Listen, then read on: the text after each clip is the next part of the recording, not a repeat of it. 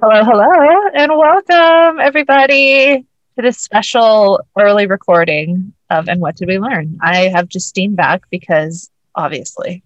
Hi.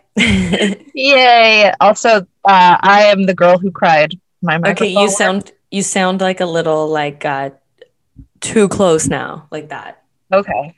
I Good. I'm still working through the microphone issues, but I think that I've made a breakthrough. So, and Justine's helping me. So here's hoping.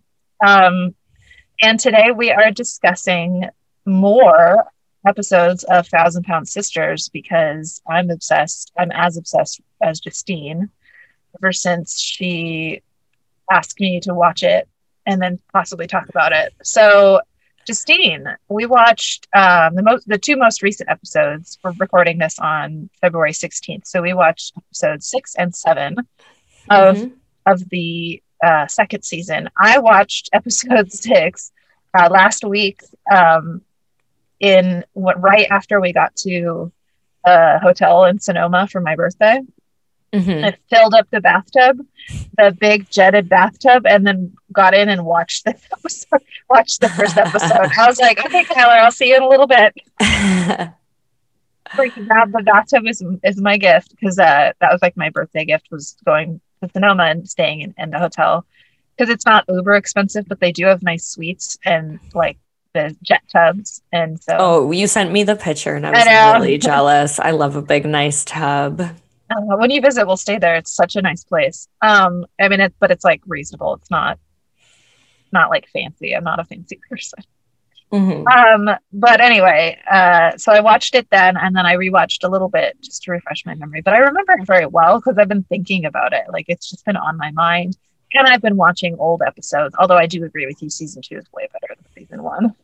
Season hmm 1 is a little slow going, but that's to be expected, I suppose, given the what felt like an insurmountable journey at the beginning, at least for Tammy. Um, hmm so yeah, so I guess we'll start off just with like, the beginning. I told Justine before we started recording, I really don't care about this being chronological. I didn't take notes really. It's like I just have impressions. It's really more about how I feel. I feel like with shows like these, it's just a lot easier to watch and discuss. You don't have to take There's as a many lot notes. of there's a lot of like throwaway scenes Right. and like I don't care about Amy and Michael's paternity shoot, like Yeah, it's stuff not like like that. yeah, it's not like there's no like title cards that you need to read. There's no like anything that they tell you 40 times. So, yeah, Yeah. which is fine. I don't care. But This uh, is the type of show where it's more about like our opinions and stuff, and totally. there's so Um, much to unravel, so and good much. lines So, and good jokes. mhm. And brother Chris. It's Chris, right? Mhm. Okay, not David. Hey, Okay. hey, Amanda told me she came over to your house and you had a 32-ounce milkshake. Where the hell is that in the damn diet? Calories in a cup. And I was like, oh, it totally is. There's so many calories in a milkshake, but it's so good. But 32 ounces, damn. Yeah, that's in this episode That's like as 7. big as this bottle of wine. That Like, is. Oh yeah, you got the Justine has the what do they call those? Not mega. I don't know. They're Damn it. What do they how call it? big There's a is name for this? them. It's 2 bottles of wine. It's a wine bottle that 1.5 yeah, liters. it's a 1.5 liter. But damn it, I can't remember what they call them. But uh, she's got the big boy. She's got the Okay, big so boy. last Thursday, I drank a whole one of these and a half to myself. Oh And then I wow, wondered why I felt Justine, so shitty the next you day. drank the Reeboks. I've been there. Honestly, I'm not gonna lie. And then so this is my leftover from Oh wow. last whatever. So Were I'm you finishing just it right now. what were you doing while you were drinking all that wine? Well, I only had a glass or two at first because my Uh-huh. dad came over. Mm. And then after he left, I was like, I just kept drinking. And then, Yeah. Okay. one thing Well, led to another. And I was just curious how you spent your day. It's not like what made you drink. Like I get it. It's just I don't know. Yeah, it was just one of those great days day. where it was like going down really good and I didn't want to stop. So, Yeah, you I've know. been there. I know. Especially, oh my God, like because of the vaccine or just in general things. I was telling Justine briefly, like my mental fog is back, the confusion from like COVID, and it's just being triggered by being exhausted. And that's being triggered by, I assume, the vaccine reintroducing COVID into my system. So the second shot is going to be real fun. But yeah, so yesterday we got home from, or I got home, I don't know, like, what did I do yesterday? Yesterday, I got home like from running some errands, and I was like, I'm doing well. I got up early. Naturally, I woke up early. I didn't have to work, but I woke up and I was like, hey, I'm gonna get all this stuff done. And then I was getting stuff done, and I got home after expending some energy, and I was like, whoa, I feel really stoned. And I didn't do anything. I hadn't had anything, but I was so loopy and out of it that I felt like I just could not focus. You know that feeling? And and I was like, Taylor, what happened? I don't know what happened. And so finally it occurred to me what was going on, but it was like freaking me out. So I came and sat here in the closet, and I literally, because I do grounding exercises when my anxiety is really high. Any kind of exercise to kind of get your mind to calm down and your adrenaline to go down. So there was a children's book in here, and I just picked it up and just read a kid's book because I have them all over, and it helped. I mean, calming. And so, but yeah, it was a little overwhelming. So I get it. Like some days, and I feel like someday, okay, tell me if this is true of you too. Do some nights like just feel like the wine never really hits, like you never get tipsy, and you're just like, yes, and you're like, I'm just gonna give up. Like you don't drink a ton, but you're like, I'm not gonna drink more because it doesn't seem like it's even working. Yes. Yeah, and then I just smoke it. But and then some days it's like I have 2 sips and I'm like, oh, and then I'll just like keep it going for the rest of the day, or the rest of the night. When I was in Mexico, I was so fucking hungover the last day we were there. And I was like, I need to keep drinking to feel better today, or I'm not going to make it through this day. So I went down to the bar. What did I try to get in the morning? I think I tried to do like a margarita. It was just literally pure tequila. I couldn't even drink it. So then I was like, whiskey sour, drank a whiskey sour, still didn't feel anything. Someone on the resort was like, oh, you should drink something with Coke in it because that'll like make you feel better because of the sugar. So I had like a Bacardi and Coke or something. And then I was like, still didn't feel drunk, had wine, still didn't feel drunk, like had to drink chug like 4 glasses of wine and like take a few shots just to like feel it a little bit. I'm like, that's crazy. I'm like, this week, just from like the 1 week drinking every single day, it like turned me into such an alcoholic. My tolerance was so high. I'm like I need to go home and take a few breaks, or like I'm not gonna be able to get drunk again. That's true. Yeah, if you drink every day, you won't feel it anymore, or you'll have to drink a lot. I guess that's kind of how it goes. Thankfully I haven't gotten to that point, but actually I've been drinking. I drink with you, but I've been drinking a lot less lately, which I'm proud of. Like I prioritize my drinking, you know what I mean? So I feel like an adult. And even in Sonoma, I didn't feel disgusting. I felt like we had fun and everything, but I wasn't like about myself afterwards, so that was nice. Yeah. Anyway, so what were we talking?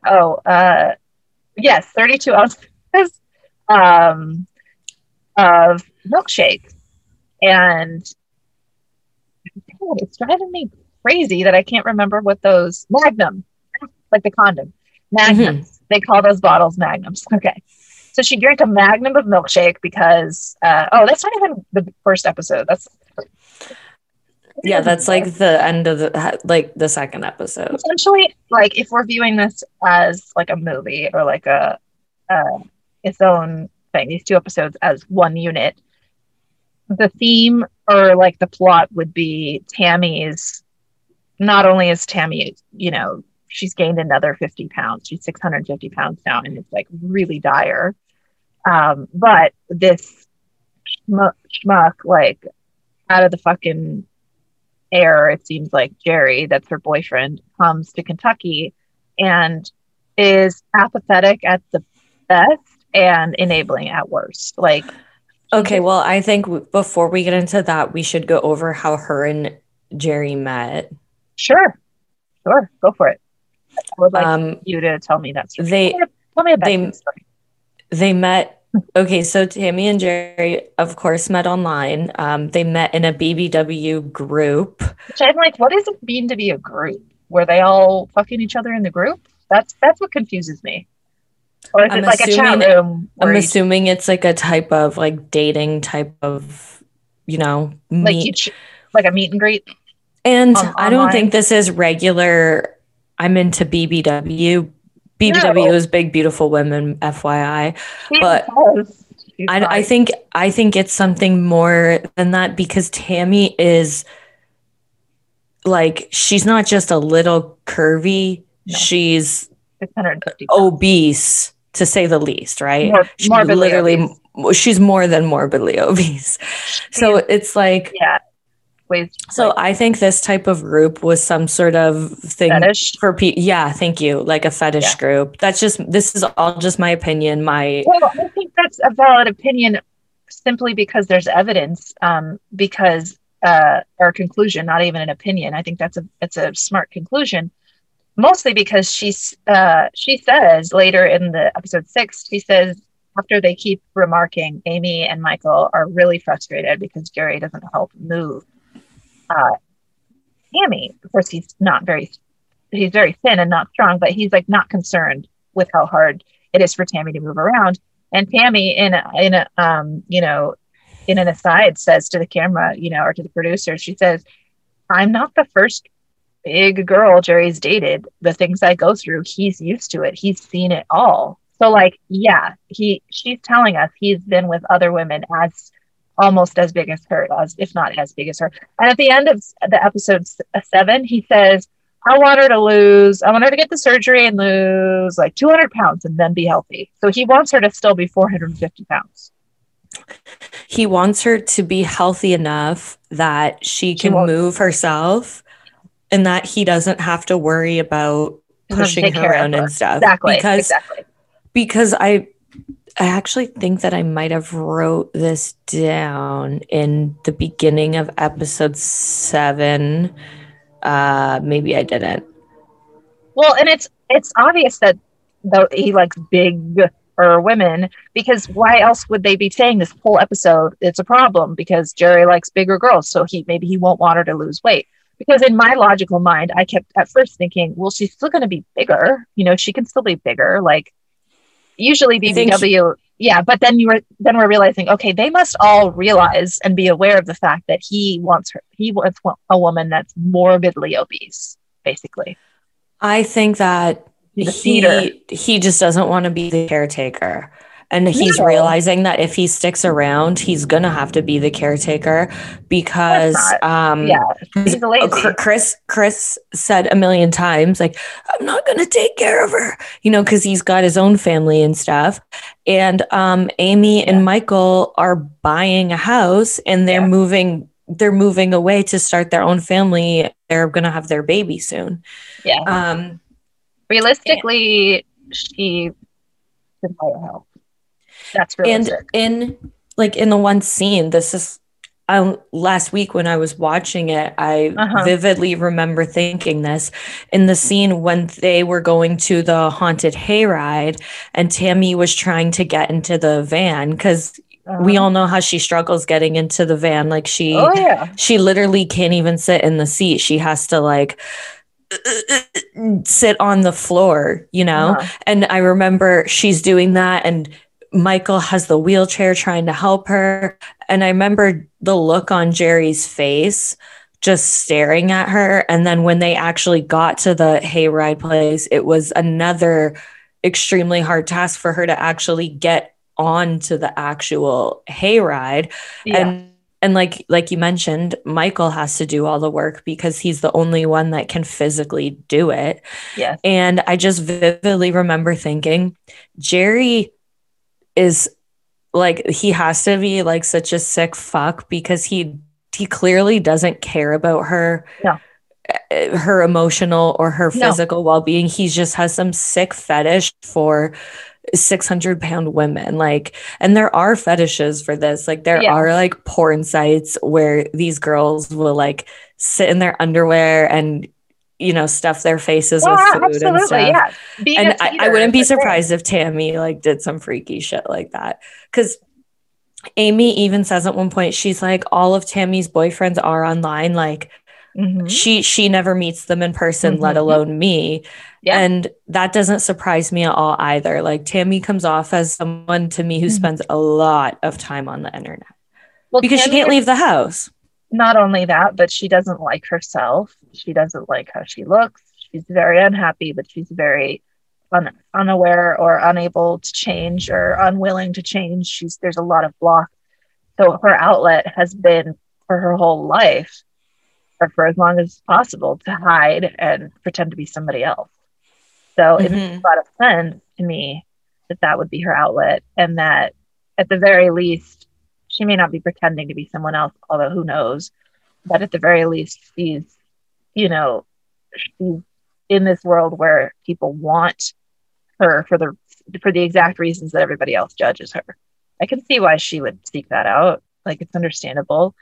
And she's like 100%, she's like the biggest codependent I've ever seen. She simply cannot exist without someone else.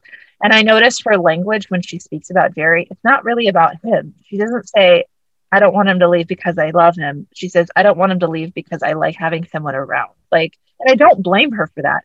But I agree with you. Jerry doesn't give a shit about her. And I don't think she loves him either. I think she just wants somebody to care about her. And Jerry is like, seems to be incapable of caring about like literally anything. I don't know if he's just like really, really low IQ or what, but it's not even like he's a big dick to everybody. He's just sort of there. Like it's to me, I was like, yeah, he has a fetish, I guess, but it's almost like he just came here because he didn't know where else to go. Like, what is this dude's story? We find out in episode 6, he's like, how many kids do you have? Or Amy, I think, asks that. And he says 6. And it's like, he doesn't have a relationship with any of those kids. Like, you just he has 6 kids and 5 grandkids, and he's 45 years old. How are you 45 years old with 5 grandkids? Because you just knocked up a bunch of women and didn't stick around. That's my guess. And no, I am not saying that based on any race or where he lived or anything. I'm saying that because he couldn't remember how many kids and grandkids he had. Yeah, he had to like think about it for a second. And he doesn't talk about them. He didn't mention them. I'm like, if you're involved with your family, it comes up. If you're taking care of your family and your grandkids, you don't just randomly like go online and like find, like, drive to find your fetish. Like, I'm pretty convinced that he is not involved in those children's lives, regardless of any demographic or anything like that. I am not saying. Yeah. I totally agree with you. I would be very, very surprised if he was. And Tammy's on TV, and Tammy is on TV, and she's an easy mark now. And exactly. They said where he lives is roughly an 8-hour drive to Tammy's house, correct? Yeah. So I doubt that he would drive far. I mean, I remember last season he met up with her when she was in Atlanta seeing Dr. Proctor, and that was only because she was close to him. This time, I mean, obviously he got paid. Obviously, TLC, flew him or drove him down or whatever, but obviously he's getting a paycheck. I don't think, he's not. There was even one point where the producer's like, do you see yourself long-term with Tammy? And he was like, maybe. Yeah. Meanwhile, Tammy's telling us, we've been talking about marriage. It's like, come on. And like, can I just say, this guy has one facial expression, and it's this. Yeah. Like, confused smile. Like he just got caught and he doesn't know if he's in trouble yet. That's how he looks. Yeah. Go on. No. And like, I don't blame, like when they go to the haunted hayride or whatever, I totally don't blame her family for like interrogating him, because he even says at one point, he's like, I wasn't expect to get questioned by Amy and everyone else. And I don't blame them because hobbies. Like, she's asking about his life. Like I'm not trying to be, she is.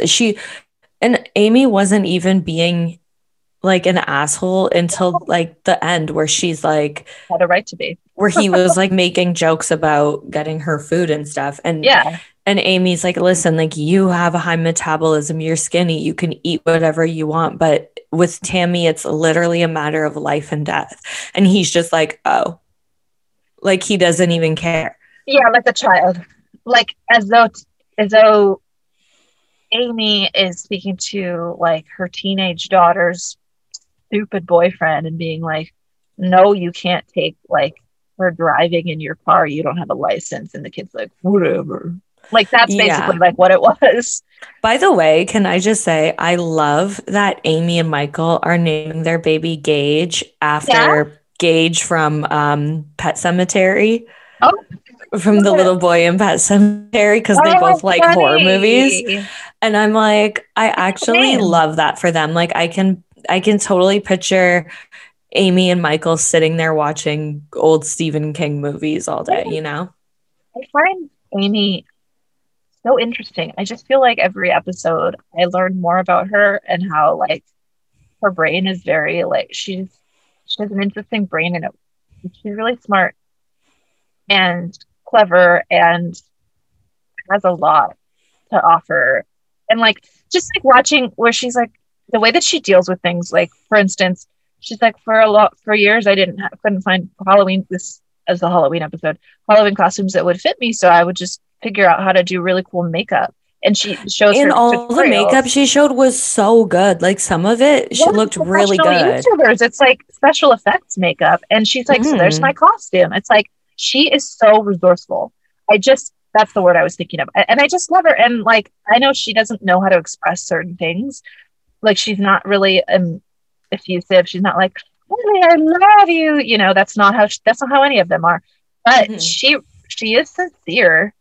She's very sincere. I don't know. I really love Amy, and I'm so happy for her. And I can't believe how like she looks so small, even though she's pregnant. Like sitting, especially not to be mean, but like now when she's on the couch next to Tammy, it's like, whoa, there's a huge difference. Obviously, but it's pretty wild. And and that maternity shoot, it's like, who cares? But it was cute. I thought it was so sweet. It just made me really happy for them. Like, I know like no one really cares about anybody else's. You know, it's like telling people about your dream. Like, okay. But I just, in terms of the weight loss and the fact that like she and Michael seem to just really love each other, even like, he doesn't really talk, so it's hard to know Michael, but he's a good guy. Sure as fuck shows up for his family. Amy really like proved herself to me, for lack of a better word, in the first season, when she actually did what the doctor told her to do. She genuinely, she wanted it. She had a goal. She wanted to have a baby, and she just didn't want to be unhealthy anymore. So she actually went to the gym. And like I mentioned this in the last episode, like the footage of her at the gym, like she's lifting weights for like 2 seconds and she's so out of breath, but she's there and she's trying. But she's like, just give me a minute and I'll do the rest. You get stronger every time you do it. You know what I mean? And the dancing, Tammy when she did the dancing. Try. Yeah. Tammy never even tried. Like I get it that Tammy's not as mobile as Amy is, but you can still go and like lift 1 pound weights, you know? And Tammy's words don't match her intentions at all. At least. Exactly. I think that Tammy will never lose the weight. And I know that sounds really like negative and maybe bad to say, but I just think that she is one of those people that likes being taken care of. Like she likes the attention of someone having to push her in the wheelchair. Like she likes the attention of, I can't do this on my own, so I need you. I can't I physically can't drive a car because I can't sit in the front seat. So my brother has to drive me to my dentist appointment. I think she likes that. She gets off on that type of attention. And sometimes it's not even like that you like something, it's that that's the comfort level for you. And on an emotional level, it's scary to think of taking care of yourself after an entire life, 34 years of being taken care of. That's so true. Yeah. And that she hasn't gone out by herself. And well, in the first season, it showed her she went to the grocery store by herself because she actually did start to lose a little bit of weight at the end. But I mean, the producers and stuff were there with her, but she's never actually just gone to her car and driven anywhere by herself in 34 years, like you said. So yeah, I mean, I can imagine that would be really scary.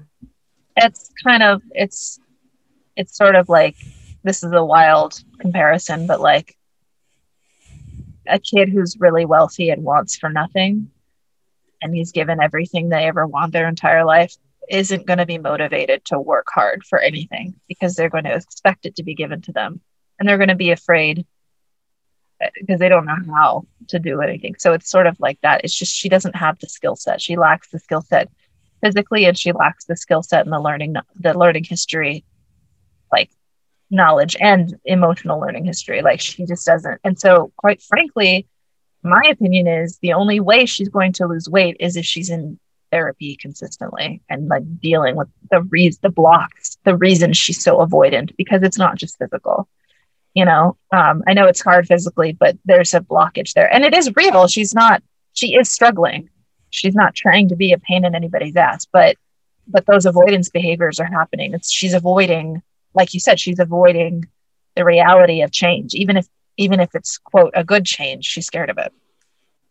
I 1,000% agree. She needs behavioral therapy. She needs someone like me. Well, in a couple of episodes past, her and Amy did go to the therapist together. Right. And she was just being a complete asshole to the therapist. She didn't want to be open. She didn't want to tell her anything. She was just... She has to be receptive. Like, this is why I didn't want to do therapy, because I don't like talking about this shit. And it's like, I totally get it. Yeah. But you have to, like, there's obviously... First of all, I can't believe we haven't mentioned this yet. Okay. When she said she only brushed her teeth twice a week. Yeah.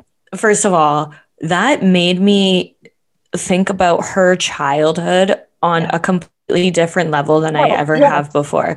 Because not only did the mother emotionally abuse them, like we saw that in the very first episode when they went to have lunch with the mom. We saw how of a friggin' monster the mom is. Yeah. And then not only that, but to let your kids get that obese, because it wasn't like they turned 30 and then all of a sudden they weighed 500 pounds. No, it was, they were like weighing 100 pounds when they were like 6 years old type of thing. Yeah. That's like with everyone on My 600-Pound Life too. Yeah. They don't just get fat when they're in their, adulthood, they grow up being obese. And in my opinion, that's child abuse. Everybody has a different body type. There's some kids that are chunkier than others. There's some kids that are stick thin.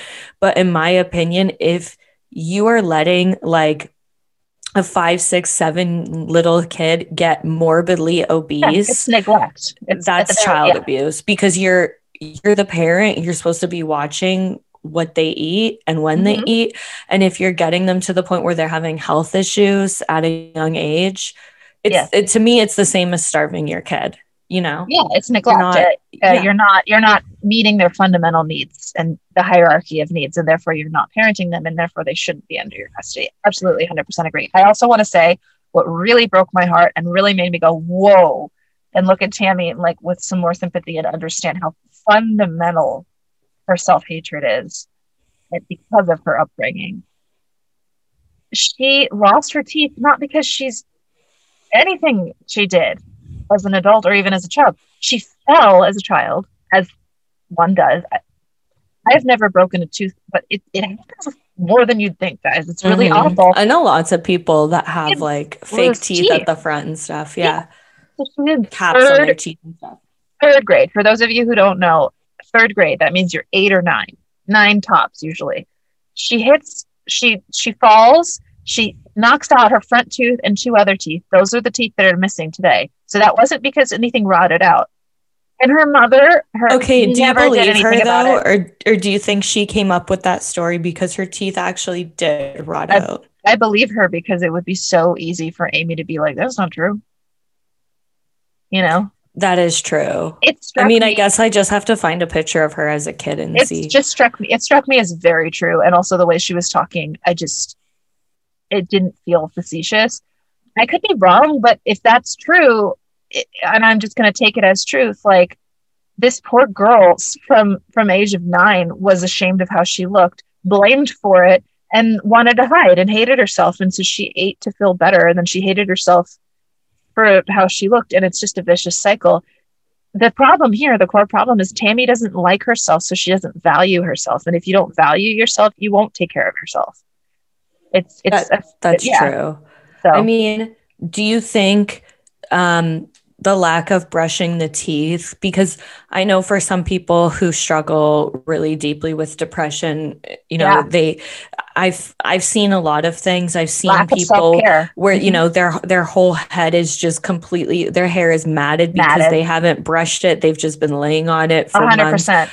I've seen people who, on TikTok and stuff, there's some people who will make videos and they'll say like, I'm so proud of myself because I brushed my teeth twice today. Yeah. And for most of us, like that's something we do without even thinking about it. Mm-hmm. Like we have our routines, but for some people it takes literally all of their strength. So my question, what I'm asking your opinion, do you think that Tammy was raised where like she just genuinely wasn't taught properly how to take care of herself? Mm-hmm. Or do you think that the lack of brushing comes with like depression and it's hard for her to physically be mobile and do it? Like why do you think that is? Because she never really elaborated on it. The dentist just asked her how much she brushed and she was like, I try to twice a week or something. I was like, what? Yeah. So those are great questions. I think that her mom didn't teach her anything, but I do believe that because she has so many older siblings and just looking at Amy, I believe that they got some help. Kind of like my mom. Like my mom didn't have a great upbringing, but she had a good mom, but there were so many kids and her dad was like not physically abusive, but just really angry and hostile and verbally abusive, like really, really strict. And it was just a rough upbringing. And it was her older sister who did a lot of the parenting. So I think Tammy knows about teeth, and Tammy has been to the dentist. It's been 10 years, but that means back in her 20s, she was still going to the dentist. So it seems like dental hygiene is something that's part of this family, which is like, I mean, my mom, for instance, her father would never take any of their children to the doctor. It's a literal miracle that none of them died. Like so many of them had huge accidents and never got to go to the doctor. And yet he paid for college because that was his priority. So he saved money for their college, but would never let them go to the doctor. So different people have different priorities, especially when they're mentally ill. And her mom is clearly mentally ill. So I do think that she knows about teeth. What I think is, it's called motivating operations, or things that make us more or less likely to do something. Like if it's a hot day, I'm way more likely to get up off my ass and go buy some cold water. If it's raining outside, I'm way more likely to find my umbrella. If Tammy's 650 pounds, she doesn't like herself, she's depressed, and it's hard now to brush her teeth. Yeah, she's not motivated. She's not going to do it. And it must actually, like, I didn't think about this until we started talking, but it must actually be physically hard for her to do it.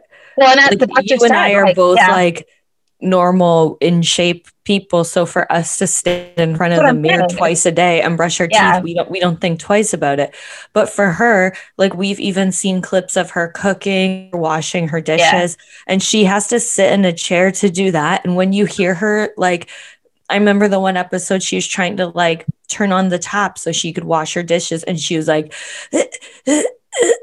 like struggling, reaching to get over. So for her to physically take, you know, the 2 minutes out of your day that brushing your teeth takes, that actually must be like physically hard for her to do.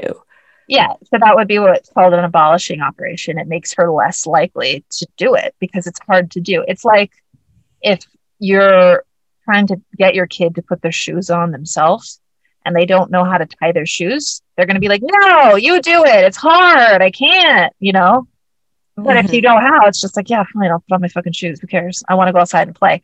But the more difficulties you put and the, you know, the more challenges, including negative beliefs about self, the less likely a behavior is to occur, i.e. brushing your teeth. There's no motivation. She doesn't care about herself, and she's being told that you're going to die. And, you know, I'm guessing that she is very depressed, and I'm guessing that probably every other thought in her head is why bother? I mean, honestly, I mean, I hate to say this because I definitely like don't want to be one of these people that's like, you have to work out and eat right to live a good life. Like, but it is true though. Like, if all you're eating is crap every single day, you're gonna feel like crap. And like I said, I hate being one of those people that says that, but like you're not. You know what you say? You value yourself by taking it's the truth. And it's like and it's like if she literally we all know this from COVID. Like she even said it in the one episode. She's like, now everyone else in the world knows how I feel. Yeah. Like you can't leave your house and it sucks. And she's so close to being bedridden, which is terrifying because then she's like, yeah. So it's like, you know, we all know how that feels from quarantine, like being stuck in our house. Like it does make you depressed, not being able to go anywhere, staring at four walls all day long. Know what I mean? And Tammy's been doing that for the past 6+ years. You know, like the peak of her, you know, young adult life, you know, her mid 20s to her early 30s. And then if you're just literally sitting there eating nothing but crap all day long, and you know, I just can't even imagine how shitty she feels. It actually is like a shock that she's still alive. There's also a lot of science out right now. I'm sorry, I won't get into it, but like there's so much science right now, and this affects me. It affects all of us, but I'm really involved in learning about it. And I'm actually in the middle of a course on it online about how closely related your hormones and your serotonin and your dopamine and everything that controls your mood, how closely that is related to the bacteria in your gut. Because if your gut isn't working properly and you don't have the right kind of bacteria, those kind of hormones are not going to be produced and you're going to be depressed. Like it's fucking wild, but there's actually studies that are showing us that that's like really, really, really that actually makes sense though. Yeah. And it's not about being fat or skinny. You could be skinny, and trust me, I was the skinniest I ever was the sickest I ever was, not just because of my eating disorder, but because me too. Nothing good. Like not enough muscle, not enough body fat, not enough gut bacteria. I felt terrible all the time. I look at like pictures of myself from when I was like drinking at my heaviest, when I was like, you know, we talked about this on your intervention episode, when I was like, I don't know, 23, 24. And I was literally eating once a day, and when I ate, it wasn't even like I was eating real food. I was eating like a slice of pizza, or you weren't having like a four or like a meal from McDonald's, and I would eat just so like I could drink, and then I would literally just drink all day and all night and smoke cigarettes, and that's where my energy came from. And I look back at the pictures of myself from then, and I'm like, my face looks sunken in.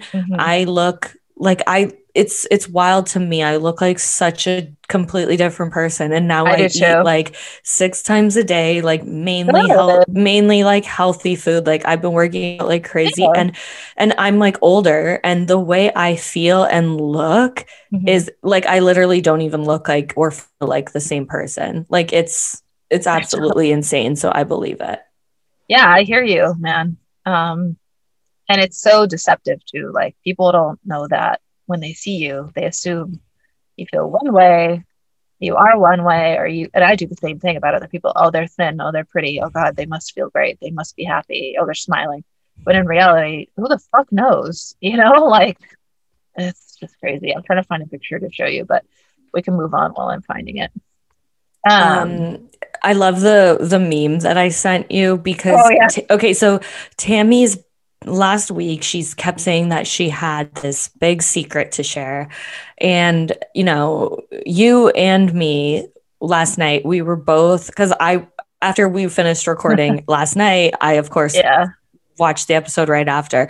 Yeah. So we were talking about what we both thought the secret was. And we both thought that it was going to be that she was coming out as transgender. Yep, absolutely. We both just assumed because obviously they hyped it up. And then Amy even said to her, oh, it's not a big deal. That stuff, you didn't hear about it back in the 50s, but it's not a big deal now. So her secret was that she's pansexual.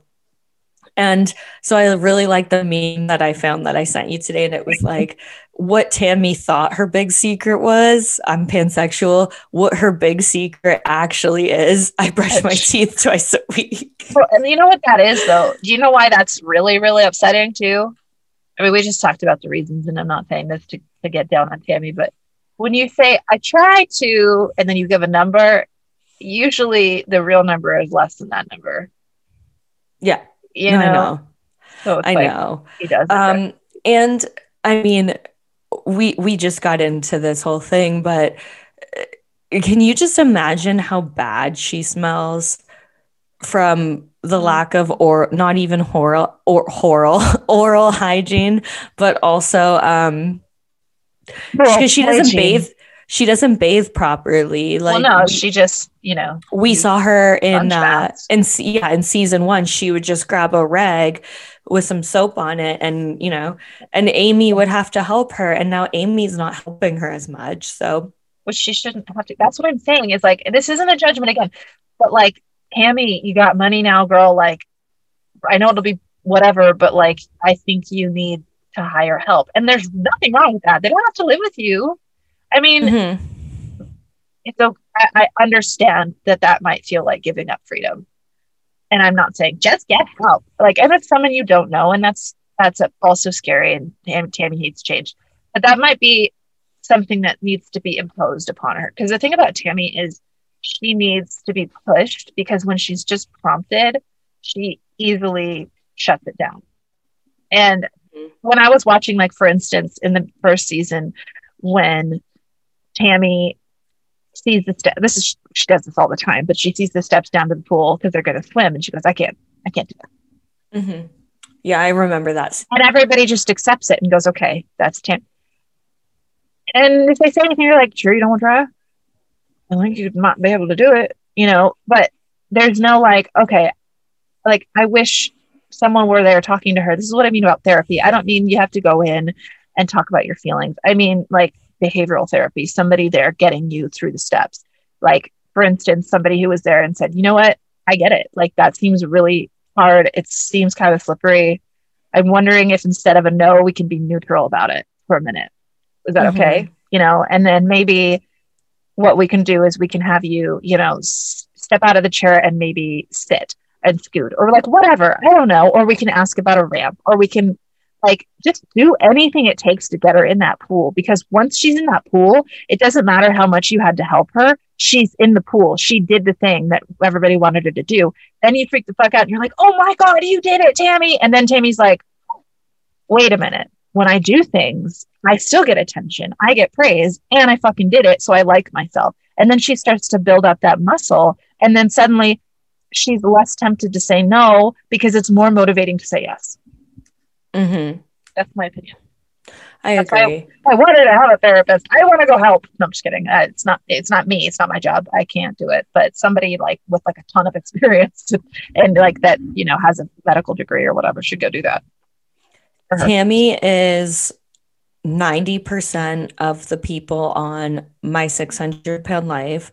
Mm-hmm. They just want to go. They don't want to do any work. They just they think that weight loss surgery is this magical fucking thing that the doctor can just cut you open and shrink your stomach, and then all of a sudden you won't be hungry anymore and you're going to be skinny.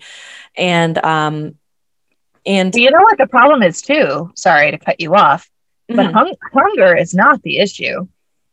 Compulsion to eat is the issue. But hunger has nothing to do with it. So if you don't treat those urges, it makes no difference. That's what Dr. Now says every that's exactly. It's like the one clip I sent you where the person's like, well, you know, I don't want to be too skinny. I'm not trying to be malnourished. And then Dr. Now just looks at him and he's like, do you look malnourished?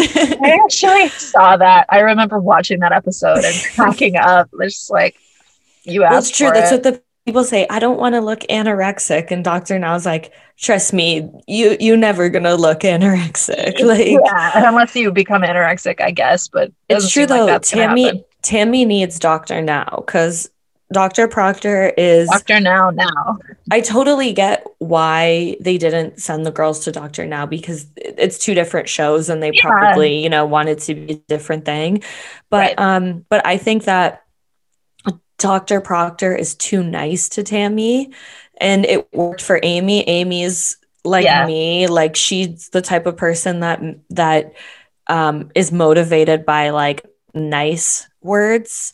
You know, Tammy clearly isn't. That's she what needs I'm saying. The tough she love. Needs push. Yeah, she needs to hear, I get it, but you know, here's how we make progress. Like she needs someone to validate her feelings and then push her, because there's two problems. Is she's really good at excuses, and also she's really defensive.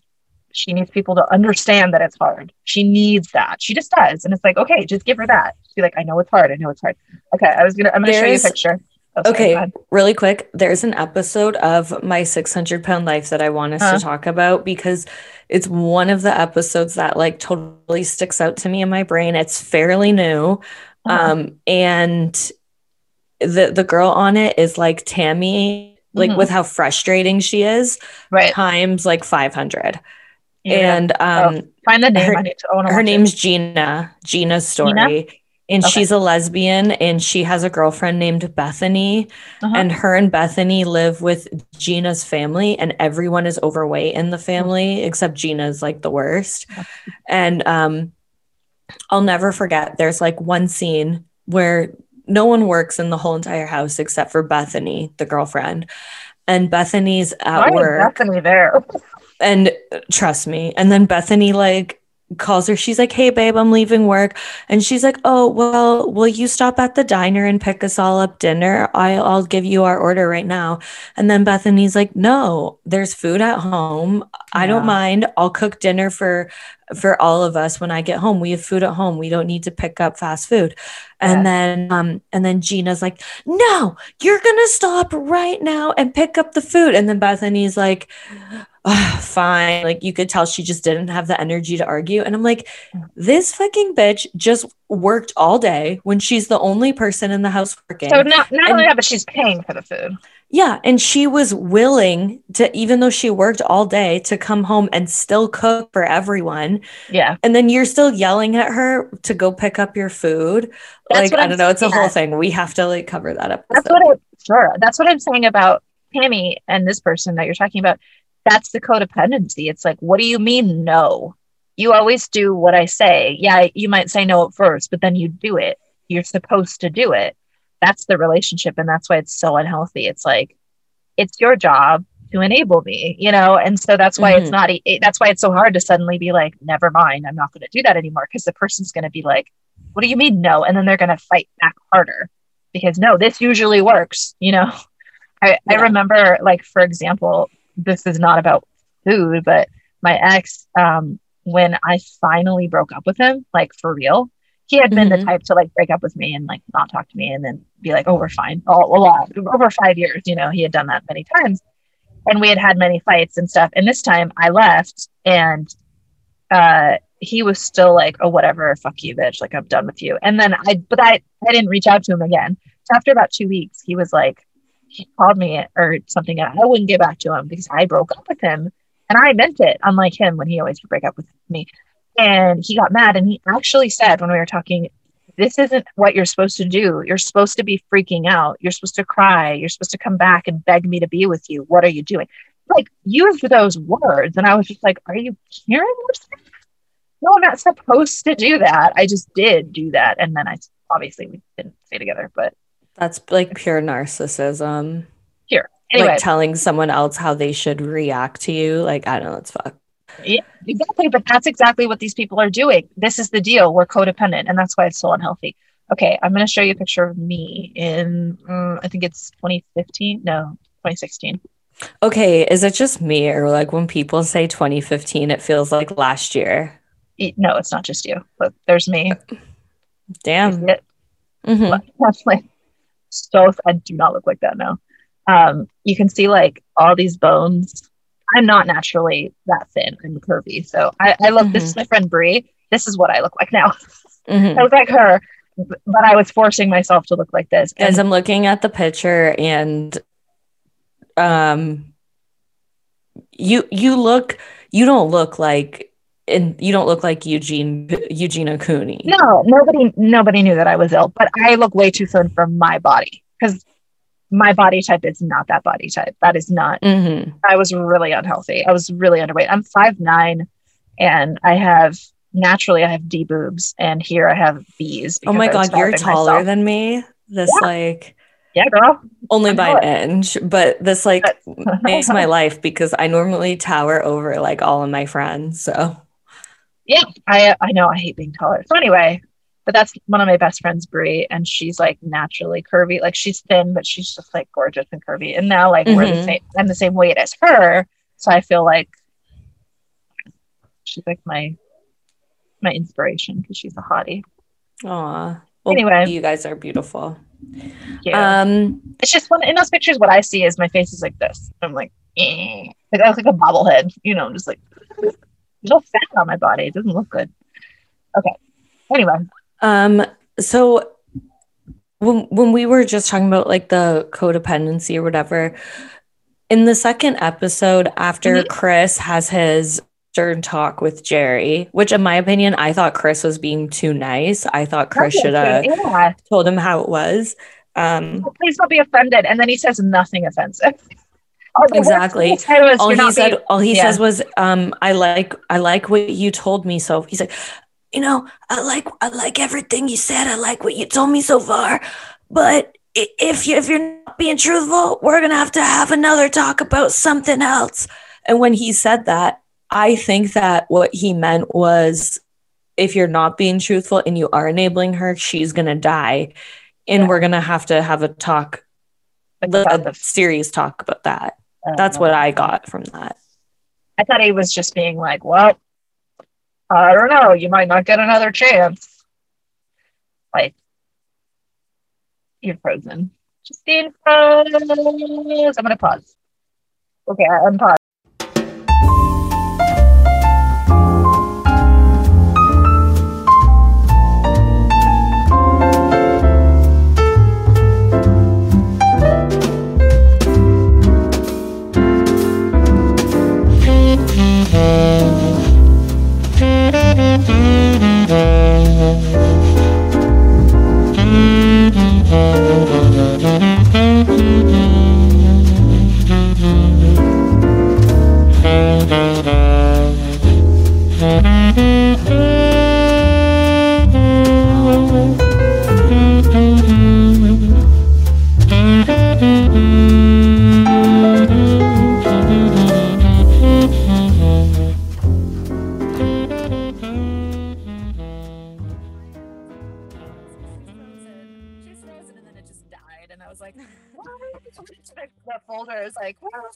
But then Zoom, I closed the little Zoom box and it was like loading meeting recording. And I'm like, oh my God. Good news, guys. It seems like Zoom audio is a good backup. Thank God. Okay.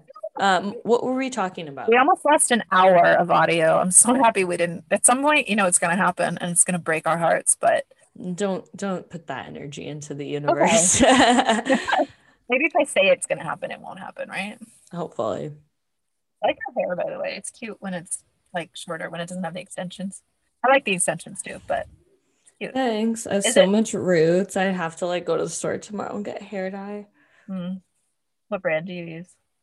I was starting to use the box dye, like the Garnier. The reds. Called. They have like a lot of different shades of red, so I just was using a bunch of different of those. The power reds. Yeah, but then now I'm going back, which I was using originally. Now I'm gonna go back to that. You get it from like Sally's or the salon dye. Supply. You get the brush, yeah. Yeah, it's like the L'Oreal, and you just mix it with Developer, and it's only it's only for hair that hasn't been dyed already, so it'll only like work on your roots. On the roots, yeah. It seems like the most. I don't know, but then I've been kind of considering like going back to brunette. I don't know what I want to do. I know that if I dyed my hair, I would regret it. Even though I used to dye it all the time. At least not. I'm at least not going to do that until after I'm married. I need to have this hair for my wedding. This long blonde hair. But it's so long now. I'm kind of like, God, if it were red and long, it'd be so cool. I'd be like Ariel. Oh no, you lose again. Okay, good. Yeah. Okay. Mm-hmm. I'm having a panic attack. Really, I really fucking hope come to your wedding. You gotta go. It's like 9 months from now.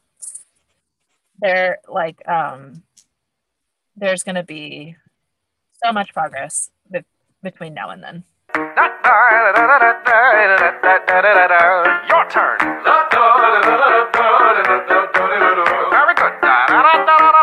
Go ahead now. Good golly. What the fuck? I think it's my internet. Oh, it was being dumb. No, it should be fine. I just think it blipped. I told you I didn't have internet all day and all night Saturday. I know, that's such a nightmare. I had to use the personal hotspot from my cell phone. I had to put it. I could watch a movie on Netflix. Oh, it sucks. Yeah, here there's like random Xfinity Wi-Fi spots, but they suck. So now I'm back on ours. You're just a little choppy. But it should be fine. I'm in here. I always do this. So okay. We're still recording. So yeah, let me see if Tyler's having issues. Sweet. Oh, are you having any internet problems? Okay. Is it on and off? Okay. It's on and off. But the good news is that Zoom keeps the recording. So okay. We're not losing anything. So just editing that I have to do. That's okay. Because this isn't going to come out right away. Yeah, it's gone on twice today. Thank you. You're like, thank you now. Bye. Thank you. Girls only. No. Oh my God. I was going to ask you if after this you want me to unbox my FabFitFun box. I just saw it today. You know what that is? Hello? Did you hear me? No. Oh, I said I was going to unbox my FabFitFun box. Oh. And see what's in it. I think I'll do it after the episode, but I think I got a new gym bag, so I'm pretty excited about that. Ooh, nice. My sister-in-law gets those. Honestly, they're so fun. It's like getting a present. For a while before quarantine happened, I was getting BoxyCharm. Oh, yeah? It's like all makeup and skincare. Shit. A girl in my... because I was in makeup school before COVID happened, or while COVID happened, I guess. And and a girl that was in my class. Did you know Matilda, or they like to be called Taylor? Taylor/Matilda is in beauty school right now. Did you know that? No, I didn't. He has everything in common. Okay, anyway, go on. Yeah, this girl that sat beside me in class, she was getting BoxyCharm, and I'm like, oh my God, what's BoxyCharm? She's like, oh, it's one of those things, and she explained it to me, and I was like, that sounds 100% worth it. So I got it, and I was getting it for like, I don't know, like 4 months maybe, and then COVID happened, and I was like, yeah, I have like 3 big cases of makeup. I got a case of makeup and brushes, like with my course. And I was like, I have all this makeup. I don't need any more. I'm just wasting money at this point. So I canceled it, which is really depressing to me, but I miss it. You can return. The thing I like about the FabFitFun or any like anything that's this style. Same with our wine club. It's not every month, so it's not like too much shit. And then I don't feel like I'm spending a bunch of money. I'm not really. It's like 49 a box and it's 4 times a year. It's worth it. Plus, then I can give the things that I don't want to other people like you. And actually, I was just going to say, I meant to tell you, I have like a full like box of unused Lancome products that I don't need because I have a shitload. Because my godmother is obsessed. She's like, and she's almost 80, but she's flawless. And she does not look it. And she does her, like, she's all about makeup, and she's going to do my makeup for my wedding. And so every year she sends me like tons of Lancome because that's her brand. And so I have a ton of stuff to send you. And it's not just, it's like the nice skin stuff too. I just have so much of it. Ooh, awesome. Yeah. So I'll send you some stuff, and then we'll see what's in the FabFitFun box. Maybe there'll be something in there I don't need and you could have it. Do you think that like totally off topic, but do you think that I should maybe in the next coming weeks try to find a flight for your wedding? Yes. But find like a cancelable, is that a word? Yeah. Flight, so that, if something does happen, I refundable, thank you, that I won't be like, screwed on my money, but at the same time, I think that's really smart because it'll be really cheap right now. Do you Southwest wise, you have Southwest, right? Near you? I've never flown with them, but I'm assuming. Well, the reason I suggest them is like, A, I've never had trouble with them. B, you can have 2 carry-ons for free, or carry on in a personal item for free, which is nice. And also it's refundable. Their tickets are always refundable, so you always get your money back. I'll look. And also I have a bunch of points for Southwest that I could give you. So yeah, look at Southwest and see if there's any flights. I'll look with them, and then I'll look with like just everything else. I'll do one of those like Skyscanner websites, and I'll see. I'm not going to say the date on the air. We'll talk about the dates, and then we'll also discuss, like, I mean, we might have to do a separate trip, but remember I said that I would have loved to do like Disney California. I don't think Disney California is open right now. No. The one in Florida is, but in California I don't think it is. Spoiler, I was talking to Taylor, and they were saying they want to do the same thing in 2022. So it's like, if we don't go in 2021, we could have a blast in 2022 and go. Oh my God, that'd be fucking awesome. I'd be thrilled. Okay. Disney, Universal. Yes. I told them that you would have to go to Universal. Universal's fun. I like it. It's fun. I've been there once. I like Disney, but I'm definitely a Universal girl. You're a movie girl. I don't like the types of people who go to Disney. And by that I just mean, obviously, I don't like kids. I don't, it's like a bunch of, it shouldn't be called Disney World. It should be called Stroller World, because all it is like 6-year-old kids being pushed around in strollers all goddamn day. And I mean it when I say 6-year-old kids. Kids don't walk. Every single kid under the age of like 13 is in a stroller at Disney. I swear to God. They do that. You know why they do that though? They do that so they can lock their kids in a stroller and they won't run away. It's not because the kid's lazy. That kid would love to run around Disneyland, I guarantee you. Yeah, and they say, oh, my kid gets tired so easily, and it's so tiring being which it is tiring. Like, those parks are huge. Yeah, it's a whole endeavor. Well, I like kids, so I'll protect you from the kids. And like the Karens, like all the moms that are like so stern with their itinerary. Like, Universal is more like teenagers and like, older crowd, like people like our age and stuff, that it's like more alcohol friendly, and people like smoking pot in the bathroom. There's like bars and stuff and like adult areas, and people just like walk around with their beers and go on rides and stuff like that. That's like obviously more my type of thing. Anyways. I know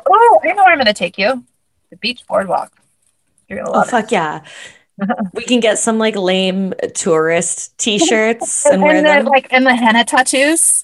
Yeah, we can get fugly henna tattoos. We can get like piercings. And our name on a grain of rice. No, I'm kidding. Oh God. Oh, okay. Where even are we? Okay, I just want to say I liked that the first episode was Halloween because I like Halloween. Me too. Halloween is my favorite holiday ever. It's nice too. And she's like, I'll use stuff up all year long. I don't care. So great. Okay. Okay, I'm just gonna go through because obviously neither of us took detailed notes like we normally do. We're kind of this was last minute. But from I'm just gonna go through what I did right that we haven't already went over. Go for it. So Amy mentions how hard it is to find Halloween costumes in her size, let alone Tammy's size. And I just wanted to point that out as well because there was one year where I worked at, well, yeah, you guys have Spirit Halloween there, obviously. Yeah, baby. There was one year I worked at, me about that. Yeah, I worked at Spirit Halloween one year and I would love to work there again. Well, at least the store that I worked for, great people, great everything. I loved it. And they're just having fun. Exactly. And like because the people that are there like genuinely want to be there because they like it because it's like seasonal part-time work, And anyways, it's so true because Halloween costumes are so small, so cheap. Yeah. So everything cheapest like bullshit ridiculously fabric. made. Yeah, like even like I'll never forget like men that weren't even like overly tall, like a man that was like 5'11", 6 foot, for example, will be like at their knees. Would come in and he'd be like, I want to be Batman for Halloween. Do you have any Batman costumes? And I'm like, yeah, I have tons of Batman costumes, but even the double XL ones aren't going to fit you. And they're like, well, I fit double XL. And I'm like, okay, well, try it on. And then they would try it on and the sleeves would like go to there because they're just like so cheaply made, And I just want to say, justice, we need better Halloween costumes. Because poor Tammy, she's like, I guess I'll be a bat then. They got her like the hoodie with that made me so sad. That line specifically made me so sad. What is this? I think it's a bat. Well, I guess I'm a bat then. And she's being like a sport. And I'm like, oh, Tammy. And then she gets a fucking giant spider bite. Oh, me. I just feel bad. Okay, first of all, was that a spider bite or a bed sore? Was that a bed sore? Thank you. Calls it a sore later too. Okay, because I mean, I don't think I've ever had a spider bite. I have. It's red. It's not. If I did, like that. I've never had that.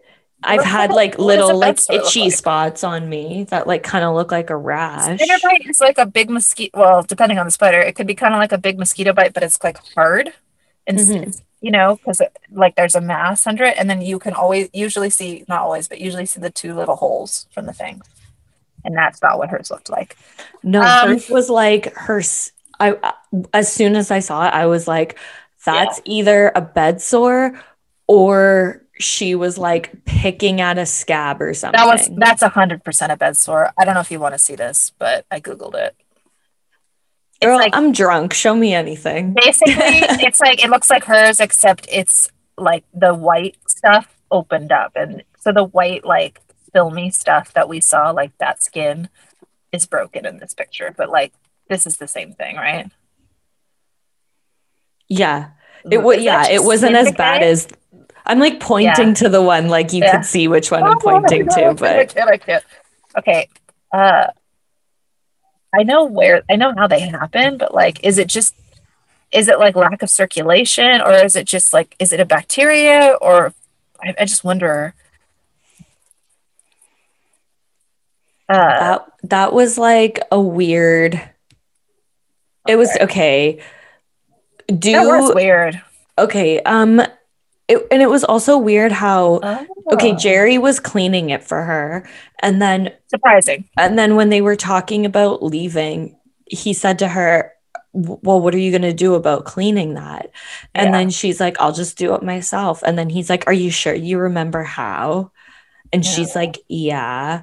And it's like, what do you mean? Like, did they have a doctor come over and properly teach them how to clean it or something? Like, I need more background on that. Probably because it's a bed sore. A bed sore is caused by any prolonged pressure against your skin that interferes with and inhibits the required supply of blood to certain areas of the skin and its underlying tissues. Okay, so I don't really know. Oh, they're called pressure ulcers. So they probably can just really easily lead to infection. So he might have been talking about like, do you know how to like it's we know it's a place that's hard for her to reach. So he could have just been saying like, are you able to? I mean, he's not really super verbose, so I don't know how well his language. You know, he barely says anything.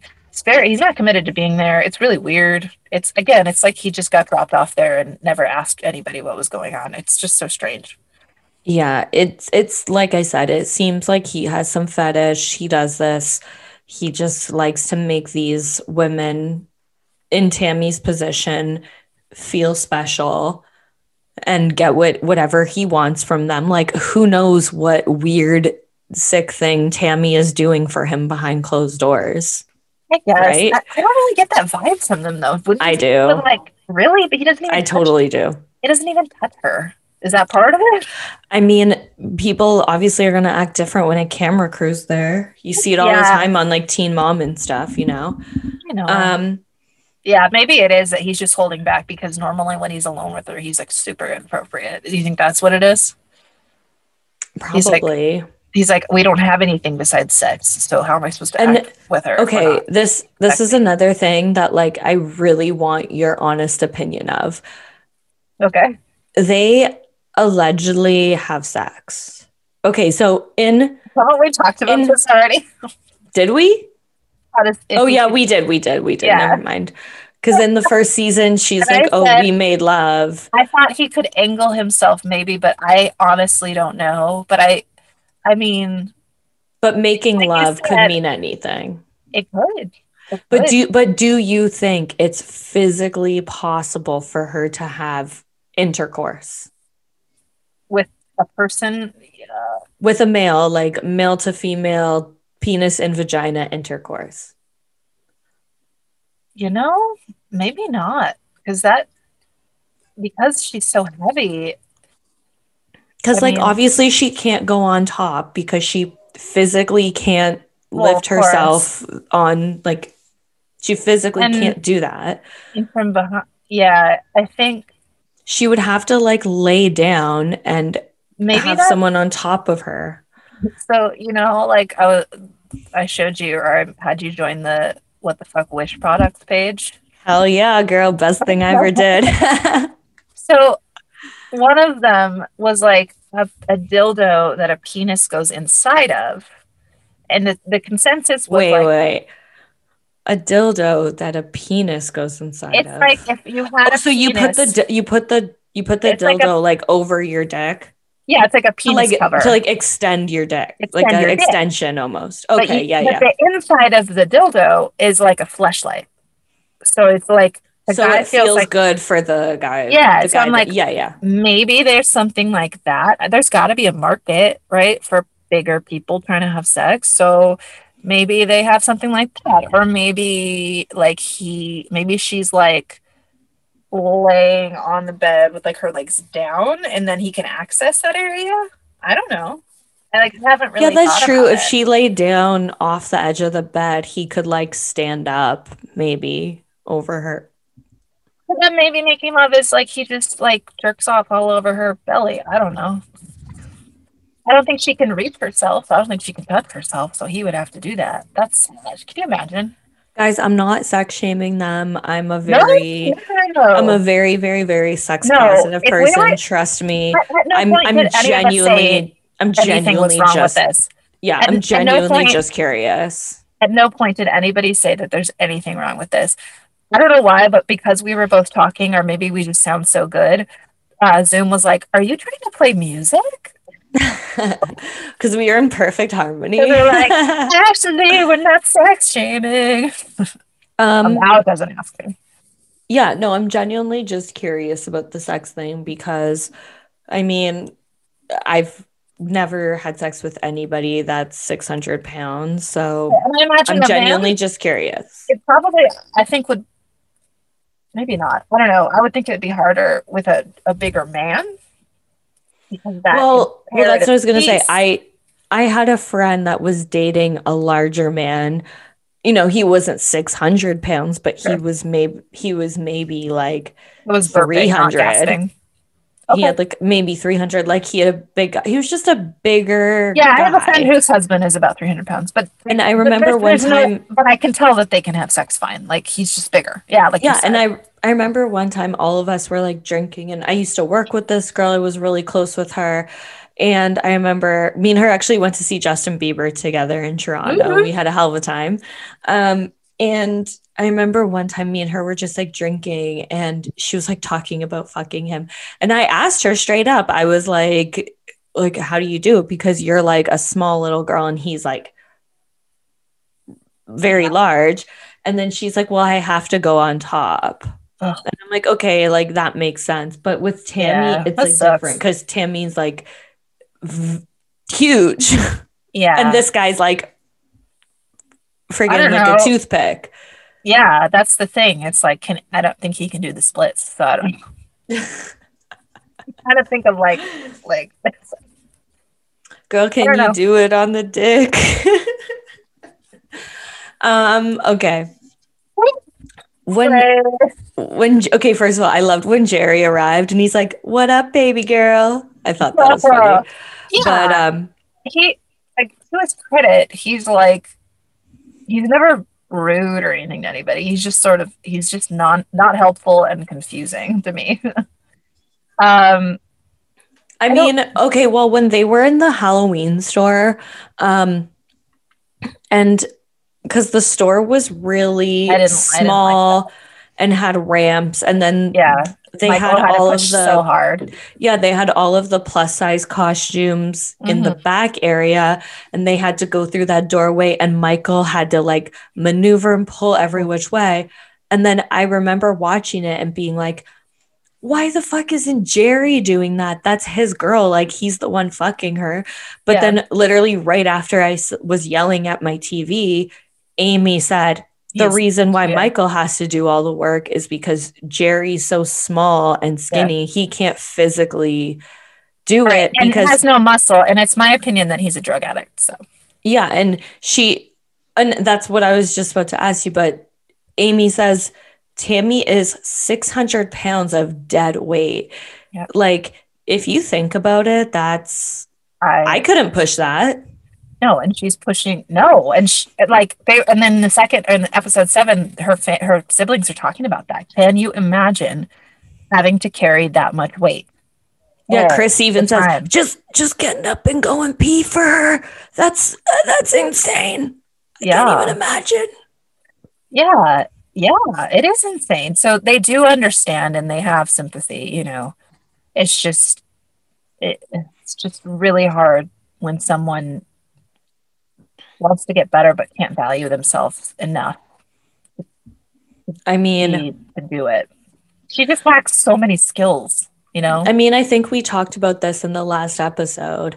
Yeah. I was drunk then and I'm drunk now, so I don't know. Yeah, But maybe. but you know, I think we were talking about how a food addiction is still an addiction, but it's 100 times harder Lucky. than like a drug addiction because you know you Yeah. don't just stop doing drugs. Like obviously I get there's a lot more to it than that, but with drug addiction you stop doing drugs, but with food addiction you Hmm. still have to eat. Like everyone has to eat. Yeah. So it's it's finding that balance. It's not just balance, it's function. It's eating for a completely different reason.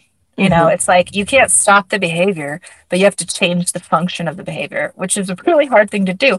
And it's not something that we do in any other area of our life, you know, unless it's like, a kid keeps hitting people. So you give him a ball to throw instead, and he changes the function of his behavior. But that's, a simple example. Sorry, if the kid was throwing things and you give him a ball to throw, that's changing a function. But Mm-hmm. yeah, it's basically, and I've been through this myself with my own eating disorder. It's you have to relearn how to eat why you eat. You have to relearn what it feels like to be hungry, relearn what it feels like to be full, relearn what it feels like to be hungry but full, and the difference between appetite and hunger. You have to relearn how many times to chew your food. You have to relearn how many bites to take. Like everything, it's like you're like a foreigner in a land all of a sudden. It's like, well, what do normal people do? Even just today, it's going to be 4 years of recovery this August. And still just today, I was having a bowl of chili and I just kind of was like, I threw some chips in it. And so it was like taco soup and some cheese and was eating it. And I stopped and I was like, oh my God, I'm like a normal person right now. Like, because that doesn't happen that often that I don't think about what I'm eating. Because for me, it's obsession, right? For Tammy, it's overeating, but for me, it's obsessing and under eating and counting calories. And I feel like for both of you guys, it's obsession, but in a completely different way. Yeah, like for you, right. It was like how much I'm eating, how many calories I'm intaking. Like that's too fattening. For Tammy, it's an obsession, but in the way where it's like I need to have every single fucking thing in sight. Like almost the opposite.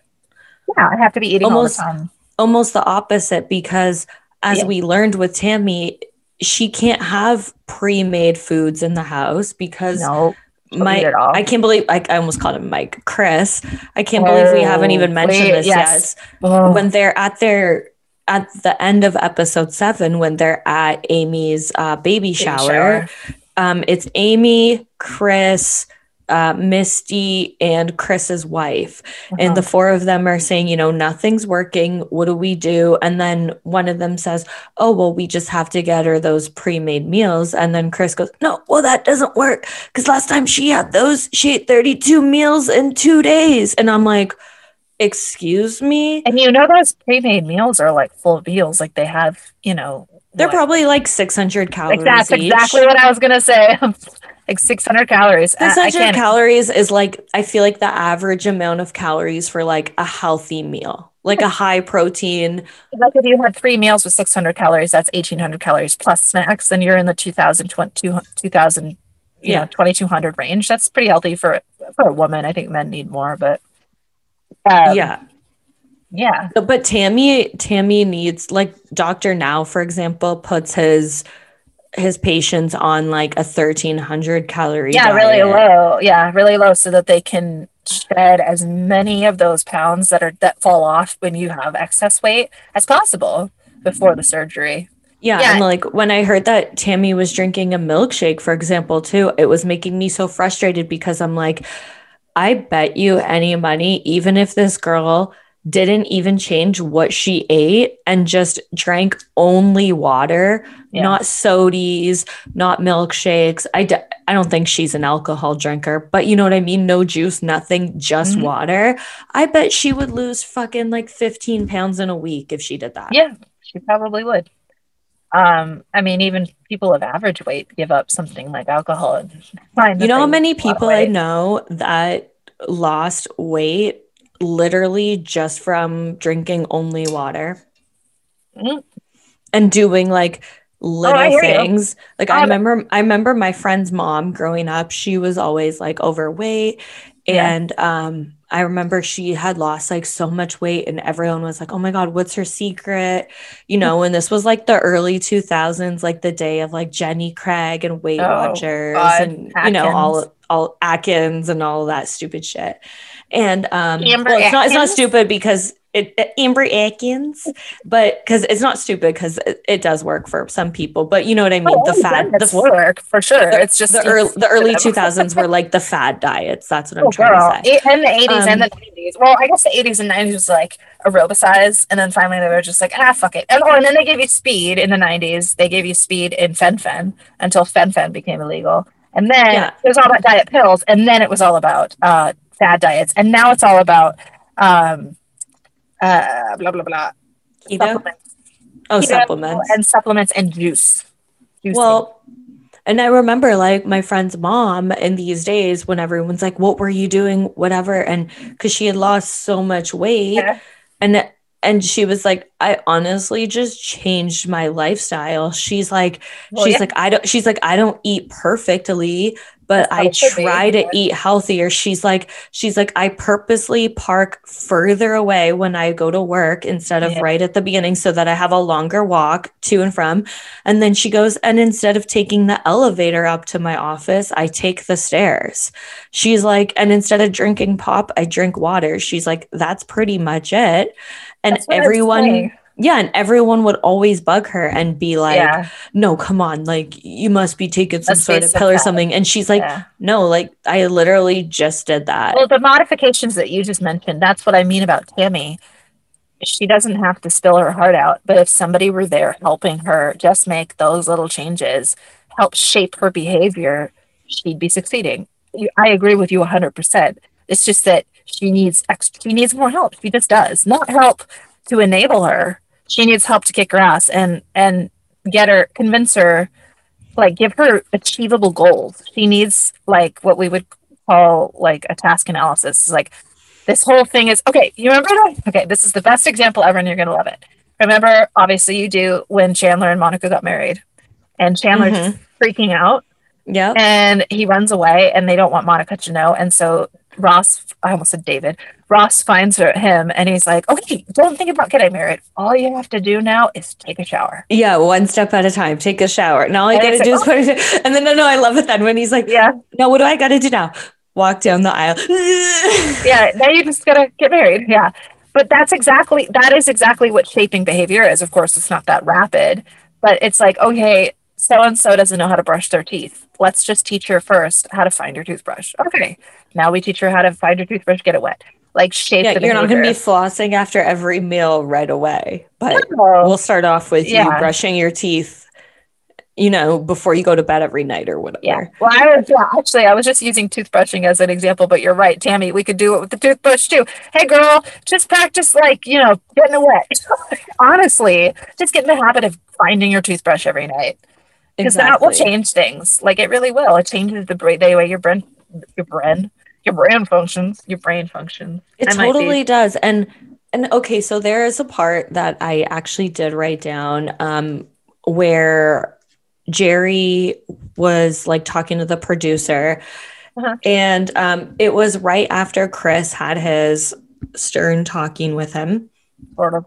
And Jerry said, he's like, I do want Tammy to be healthy. I do want her to lose weight.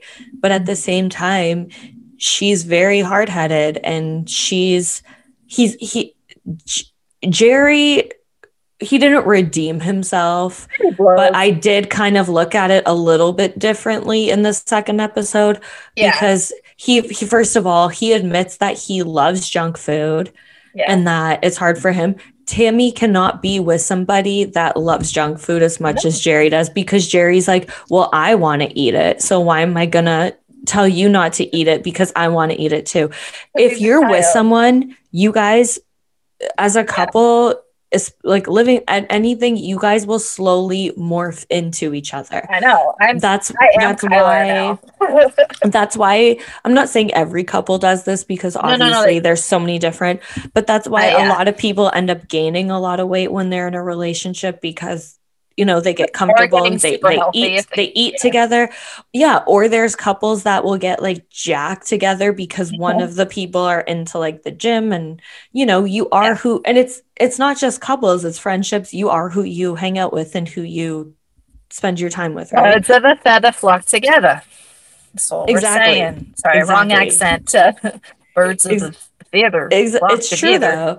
And so I think Tammy can not be with anybody that likes junk food. I think she needs to be with somebody that that eats somewhat healthy. I'm not saying Tammy needs to be perfect. She just needs somewhat healthy living. Interesting to me. It was like, how hard is it? Like it's not just that he likes junk food. It's like maybe he's also addicted, because, and Amy says that at a point. Well, he's got the balls, because when Chris goes over, he's sitting there on the fucking couch eating handfuls of Cheetos right in front of Tammy, knowing that Chris is going to walk in. The balls you have to do that. Which I'm sorry. And with the cameras, and which is why I'm saying, like, he's got issues too, because somebody that, if it were you, you like, I'm sure you like certain foods that aren't on their meal plan because Mm-hmm. it's very limited.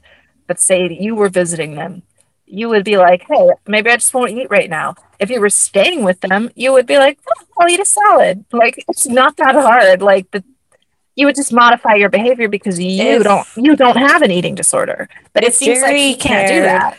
he would have gone over and been like, I know I can't physically push you around, but I can physically cook for you every night Jerry while did I'm here. nothing. Less than nothing. So why don't I cook us healthy meals and healthy snacks and we eat healthy while I'm here? She probably honestly would have lost like 30 pounds if they just ate healthy in that short amount of time. If he were the right kind of person, he would have been all it took. And that, I think that's why her family is so angry. It's like he could have he has the ability to influence her more than anybody else at this point. Exactly. Yeah. And he's not doing anything with it except giving her junk food. And he could be the one to be like, Tammy, hey, this is amazing. You're going to lose the weight. And then she would. And instead, she's gained 50 pounds. If he were to say to her, like, if you lose the weight, you and I could go on vacation. Sure. We could go do this and this and this and this and this, all of these activities together. We could actually be a couple. If he were to like put those thoughts in her head and help her do it, I don't think it would even be a problem for her. No. But it's not to say that it's his job to be there for anybody else, but just don't be there. If you're not being supportive, you're being destructive. So please don't be there. Don't be going to pick her up a fucking 32-ounce milkshake. Be there. Like, even if I'm a very firm believer of not restricting yourself, because then that's when I feel like when people go crazy and they binge. But like, if you're craving a milkshake because you've drank 32-ounce milkshakes every single day of your life for the past 20 years, which Tammy probably has, if she wants a milkshake one day, it's like, how about just getting like the kid size? 32 meals in a day. We know that it's not about, treating yourself. It's about obliterating yourself. It's past the point of eating your feelings. It's just habit. It's now to the point that it's not anything other than the course, the chain of the thought chain in her head is, if I eat, I'll be safe. If I eat, I'll be safe. If I eat, I'll be safe. That's really all it comes down to. Well, there's one point though, in the same conversation after Chris has his talking with Jerry, when Jerry's talking to the camera and, right before he says that it's hard for him because he loves his junk food, he's like, I try to help her, but Tammy is very hard-headed. And we've also heard that from Amy. We've heard that from Michael. So do you think that Amy, if someone tells her no, she just goes berserk? Like, how do you think that Tammy acts when she hears no? Oh, so this is something like say like Amy's over there and Amy's like, oh, it's dinner time. Wait, do you want to role play? Can we role play? Can I be Tammy? Yeah. Okay, I'll be Amy. You be Tammy. Okay, wait. Can I chug some? Hold on. I opened my vodka thing. Okay. So, Tammy, I'm getting dinner. What do you want? What do you think I want? I think I'll get you a salad with some chicken. You give me a whole chicken? You're gonna have a grilled chicken salad. Gross. That ain't food. At least fry it. All right, well, I ain't getting you any food then. Really? You're going to be helping me. I'll get it yourself. How are you going to get it yourself? Come on. I'll make Michael get it for me. Michael's not getting you anything, Tammy. See, that's what it is. She's just going to throw a fit, but she actually has no recourse. But they give in because she's throwing a fit. Well, back to My 600-Pound Life, how can you not? Because both of these shows go hand in hand. But like there was an episode where, you know, the woman was like 800 pounds, like she could not physically move out of her bed, and she kept gaining weight. And Dr. Now was like, well, how are you getting food? Because I know you're not getting it. Yeah.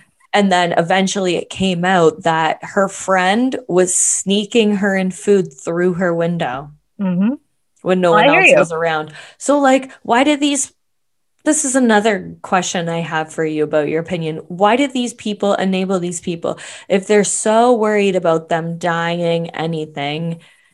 Because because there's a conflict of needs. Go ahead.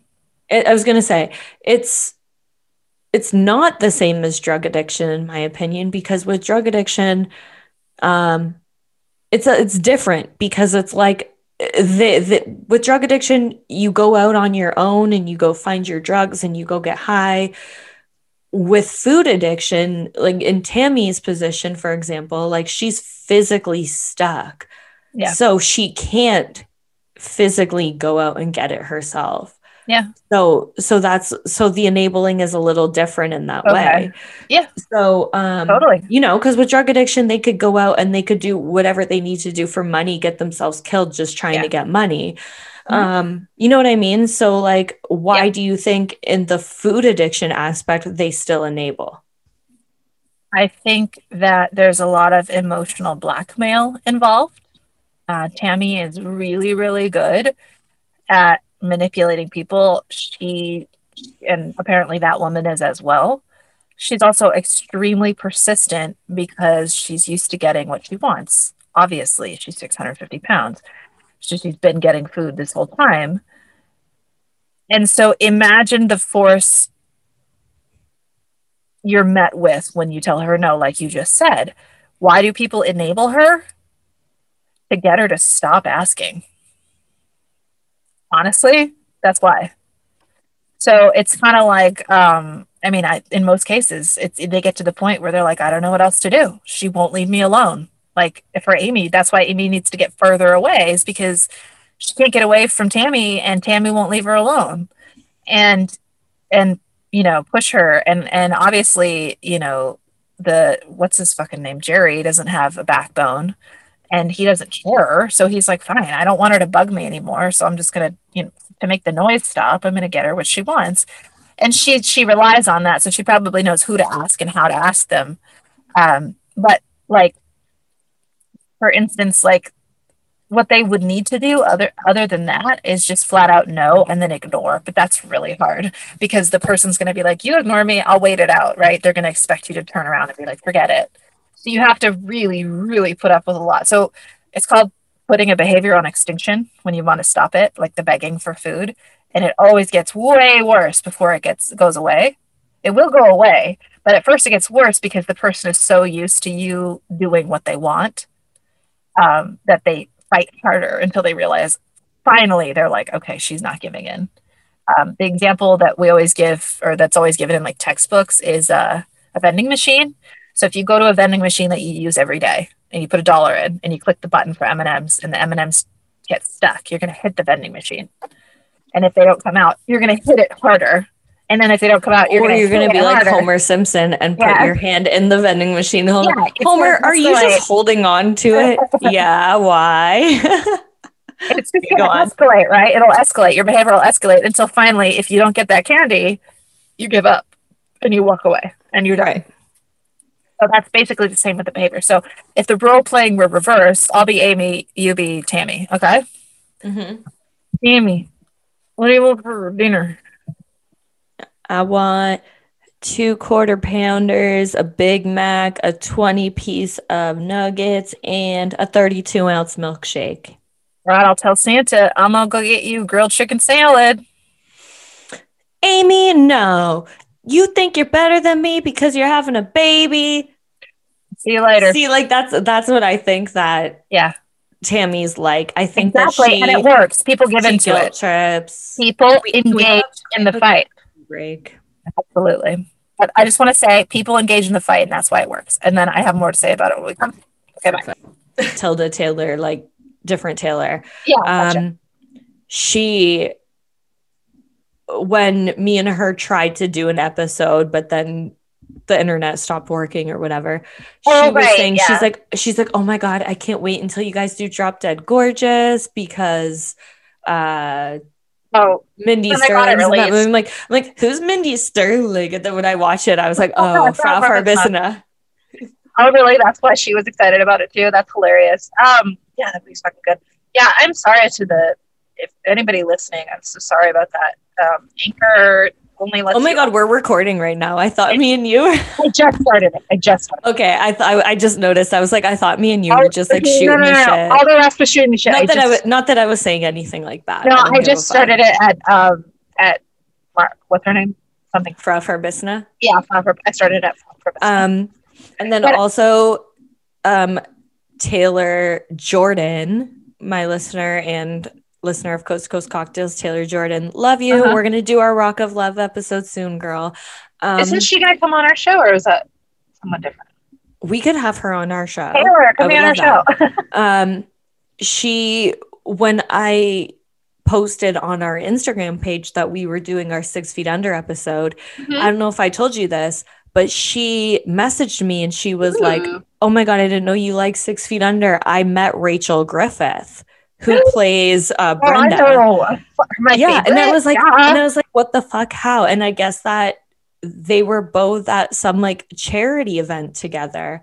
And she said that in the town that she said that Rachel Griffith, it was like a small charity event in like her small town. And she said that Rachel Griffith was like the nicest fucking person ever. I believe it. She seems real to me. I know. And then after like rewatching 6 Feet Under and like finishing it and everything, I was like, it just made me love Brenda and her character so much more, because I'm like, knowing that she's like a good person in real life. I hear you. You know what I mean? It like makes you enjoy it more, you know? Oh my God, when I was a kid, once I read this article that said David Schwimmer and Lisa Kudrow were mean or something. It was like some silly thing, and I was heartbroken because I took it seriously. Like they're more professional and stuff.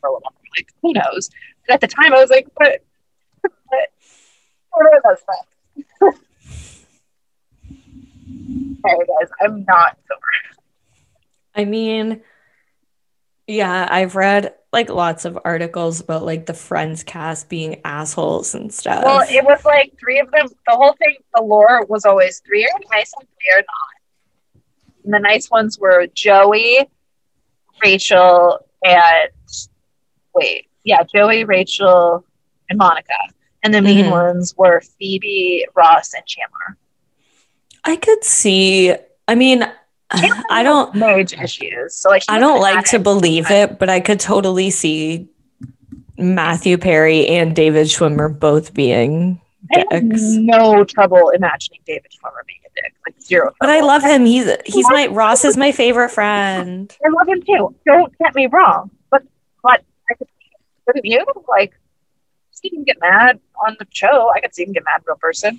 TV plays such a goof that you're like, she'd never be mad, but I guess I can see it. Although it still is hard for me to imagine that Lisa Kudrow is mean. Maybe just like different. I don't know. And Matthew Perry is just a drug addict. I mean, this is the thing. A drug addict. Sorry, he's not just a drug addict. I just mean his behavior was erratic because he was a drug addict. That's what I mean. I love Matthew Perry. I love you, Matthew Perry. I own a book called The Unexpected Joy of Being Sober. And it's a memoir / self-help book about Justine, that's on my Audible list. Are you serious? Yes. Okay, well, I'm gonna spoil it for you right now because it's so fucking good. I just want to read it. I read it once, and it's one of those books that like you only need to read once, and then I lent it / gave it away. Like it's one of those books I don't care if I ever give back. I gave it to I do that with almost all my books. It's like share it, share the wealth. I gave it to I gave it to like a friend of mine because her husband has been like drinking a lot, and she's like trying to get him to not drink. And at the very beginning of this book, the author even says, this isn't a sobriety book. she's like, I'm not trying to get you to, completely quit drinking, but my goal is to make you think about your drinking before you do it, So I read this whole entire girl's memoir, and she has a bunch of like really insane stories that made me honestly feel better about how much I drink. I'm like, well, I've never been as bad as her. So yeah, I'm good. You. But at the end of the book, she has this section about different celebrities who are sober. And Matthew Perry is one of them. And and she talks about how he said that there was one part of Friends, they filmed it over 10 years, but in the course of it, there was like a few years where every single day he was on set, he was hungover. Yeah. Like he was just hungover as fuck filming all those scenes. And I'm like, yeah, I can't imagine going on set 6 a.m, getting your makeup done, hungover as fuck. And Friends is such like a quick show.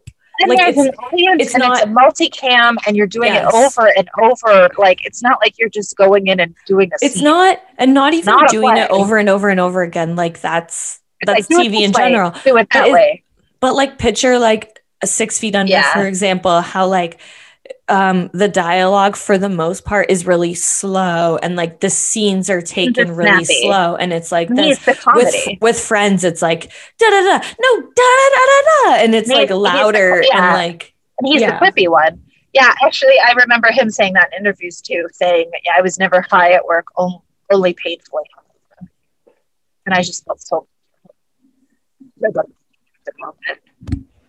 Anyways, that book, I would recommend that to anybody, whether you're sober, whether you drink, anything.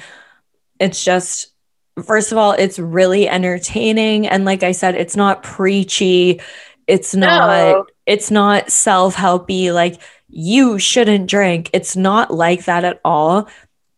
The girl who wrote it, she's, like I said, she's not preachy. She's just very like, all I'm going to do is tell my story. Yeah. And why I prefer to not drink. And that's it. And you can take it however you want to interpret it. And I just really like that. So I would recommend that book to anybody, The Unexpected Joy of Being Sober. Having a heck of a time, and I'm not ignoring you by looking down, because I have this other book that I thought was in my Audible, but perhaps is in my Kindle, but now my Kindle won't work.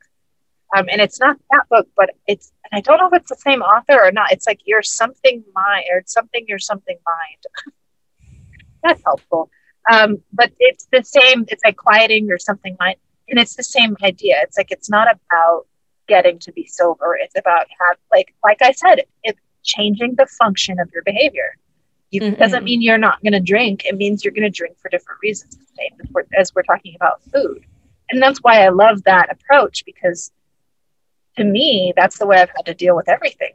Health, my food, my body. Like there's nothing I could just give up that's problematic in my life. That's not a choice for me.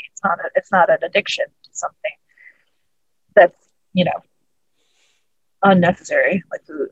I love my food. And so I relate to that so much. And I also think it's more functional on a human level, because I think someone is more likely to choose not to drink if they know that they can, but they have a really, really solid foundation of knowledge, self-knowledge and self-respect and self-assurance, and just a healthy relationship with other things enough to know, like, I don't need alcohol.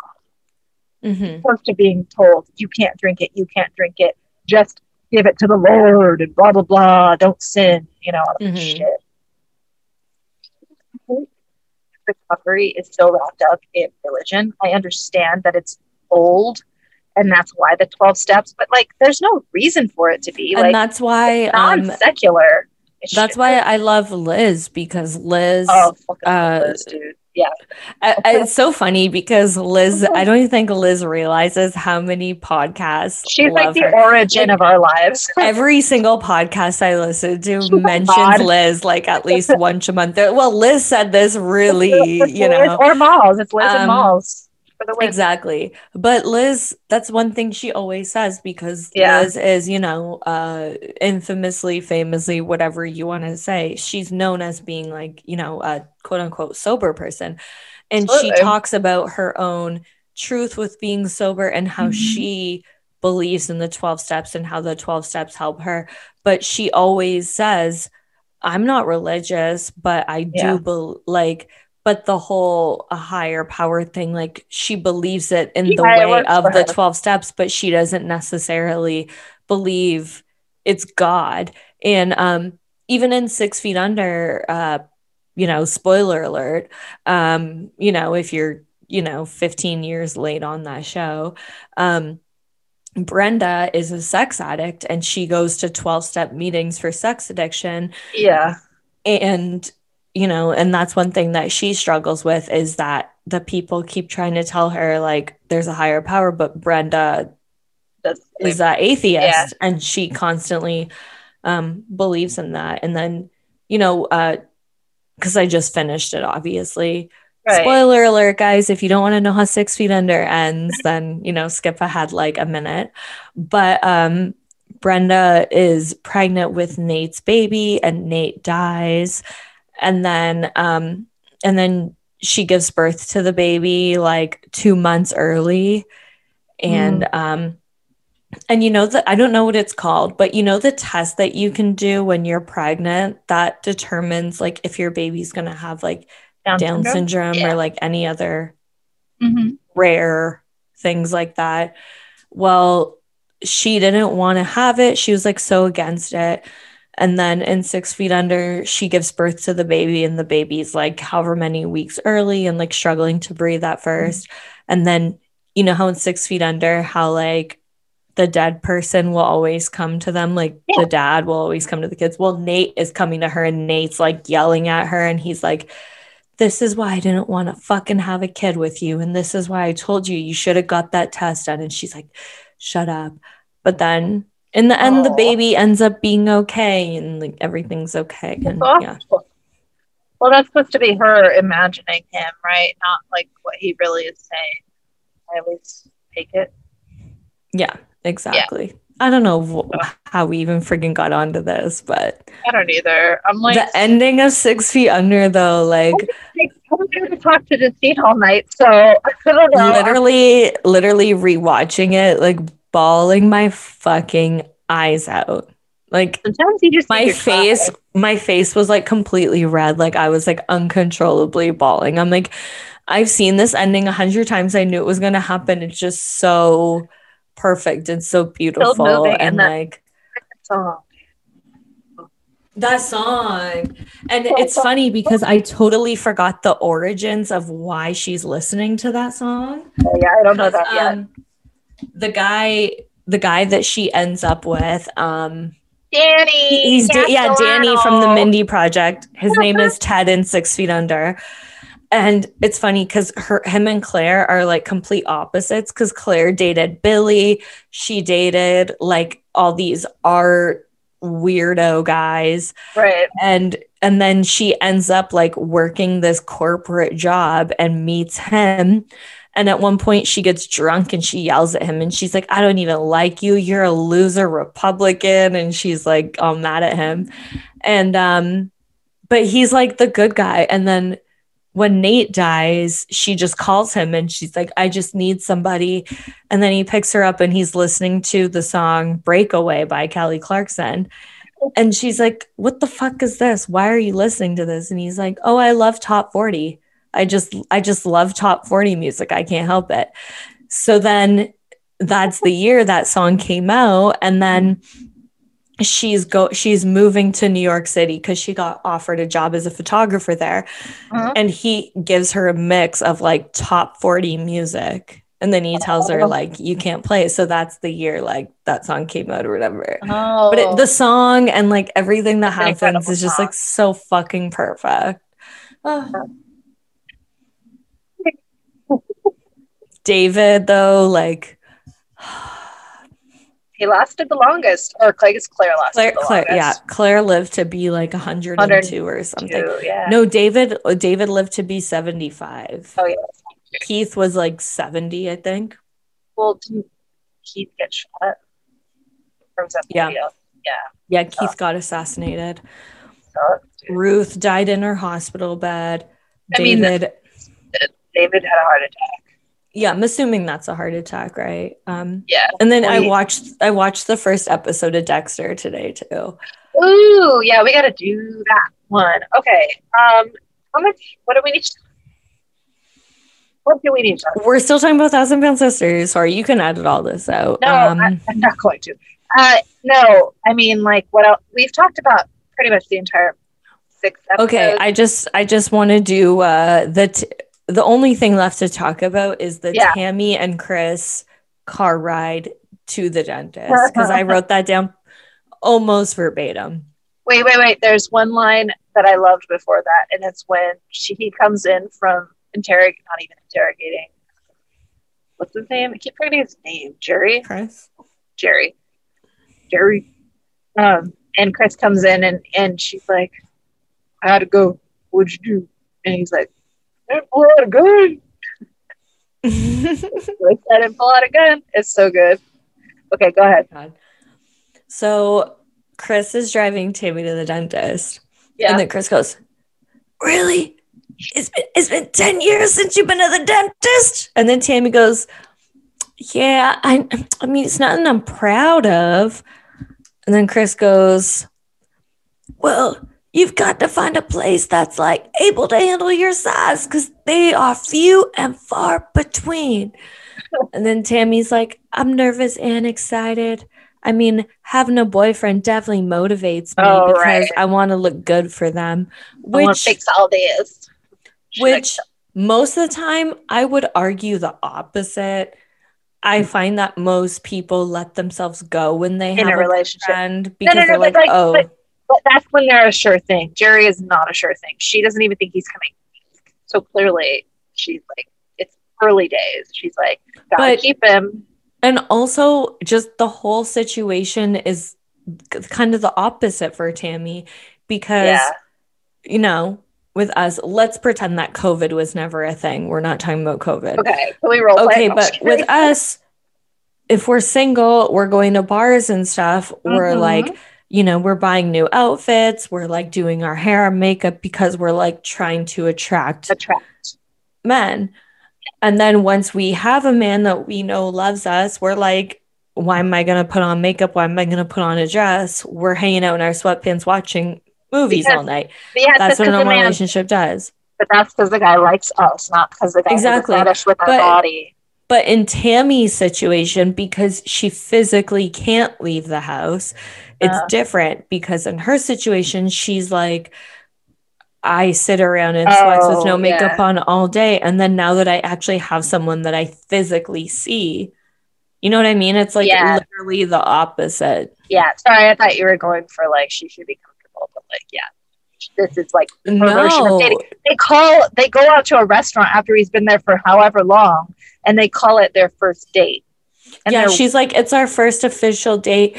And they wanted to have just the two of them, but they physically cannot because Michael can't physically push her up. Jerry. Not Michael, sorry, Jerry. Michael has to be there to push her, and they stay for dinner. Yes, Michael has to physically be there to push her because Jerry can't. So they have, instead of just going on a date on their own, they have to bring Amy and Michael. So good. Sorry. Okay, well, I'm going to try one when I come visit you, unless you want to ship me one, bitch. Yeah, I didn't. Well, I just tried it today. I got it at the market. It's, I don't know what that is. Vodka Mule. So I was talking to Taylor about this. You remember? Because they texted me and said, a good gluten-free. I asked my dad, who is, works with alcohol, what's a good gluten-free vodka? And he said Tito's. And I was like, oh, great. I can have my vodka sody. And Taylor goes, exactly. And I was thinking about that when I picked this up, because it's pre-made. It's in a can, but it's gluten-free. So whatever their vodka is, it's also gluten-free, and it's just a Moscow Mule in a can. So good. Oh, you know what? When you visit, we should get those Moscow Mule. In the mugs. Hell yes, girl. Hell yeah. They tickle your nose. This is so good. We'll do like a Moscow Mule day, and then we'll do like a mimosa day. You know what's going to be amazing?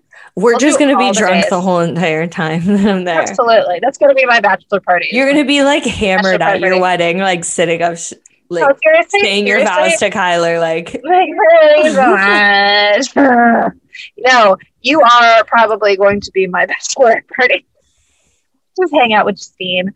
No, but it's going to be awesome because we have a yard and it's going to be nice, and we can go have like fire pit nights and drink and smoke. Oh, I can't fucking wait. I'm so excited. You can come for like a week before the wedding, and then I can I'm not a bridezilla. It will be pretty like simple. So. Oh, and like, you know me, like, well, my cousin lives in San Clemente. How far away is that from you? I feel like that's in Southern California, but it's like close to Orange County, I think. Yeah, that's Southern California. That is very disgusting. Well, even if I go there first and then I like come there after, you know, like I could figure something out. Totally. And like I said, we could talk off air, but there'll be so many people here that will also be like staying nearby. Yeah. But probably all at the same hotel, so you could hotel it figure it out. And I'm gonna do, like I told you, I'm gonna do my absolute best to make it. Yeah, we'll get you a hotel room, and then we'll have like a little mini bachelorette party.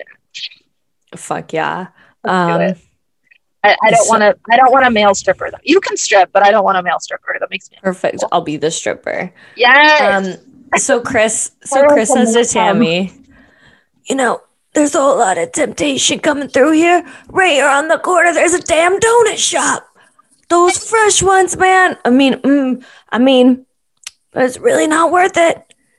And you then, he's Tammy, such a dad. He's being such a dad. No, but that's okay. This is what I love about Chris. Because he's modeling it for her. Chris is just as much as a food addict as Tammy, if not more, because he has major fucking health issues, and all of his kids are obese too. Here.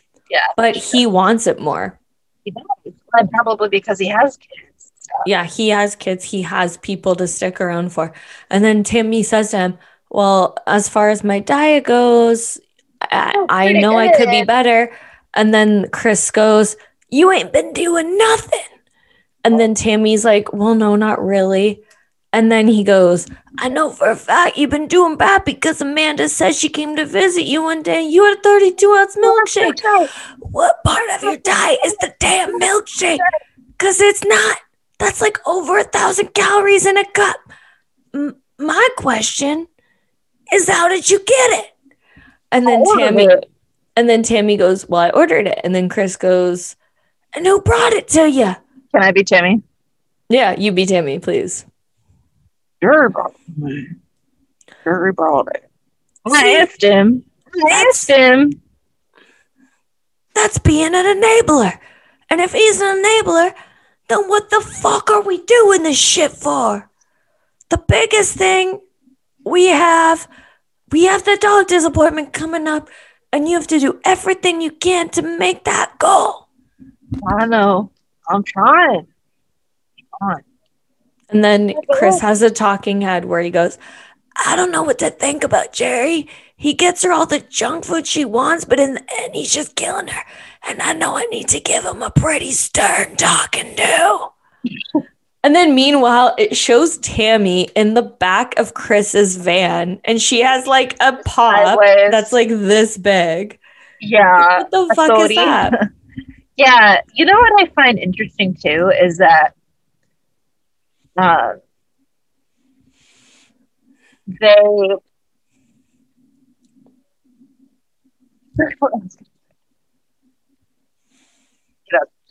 worry about it. But I do find it interesting that she has her nails done in this episode, and they look very nice.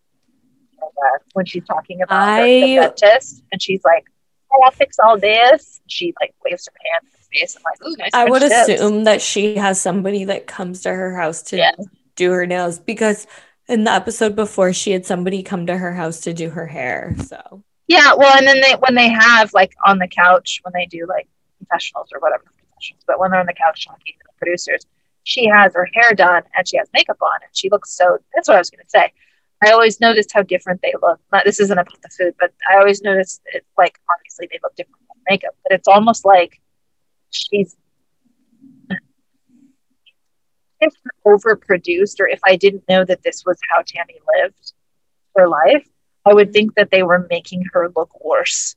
Like her face and her hair and stuff look worse than it was in the other scenes, because when she has makeup on, like, she's very, very big still, but like, I don't know, she has a life in her eyes, and like, I don't know, she just seems more present. She doesn't do the baby voice when she's on the couch. Like, there's just different sides to Tammy. And when Tammy like reveals that she's pansexual, honestly, and I'll put this clip in later, insert clip here. But when she tells everybody that she's pansexual and explains how in the talking head, I actually had so much respect for her. I was like, oh, she explained that really well. I mean, I like how she said, you know, I thought I was bisexual, but a friend of mine mentioned, you know, that there is such thing as, it's not, you know, you don't have to just be bisexual. You just love the person for the person, and it doesn't matter what they are. And actually, really, I don't identify that way, but I think it actually, that makes more sense to me than. Could you tell that Jerry was very uncomfortable with hearing that, though? Of course.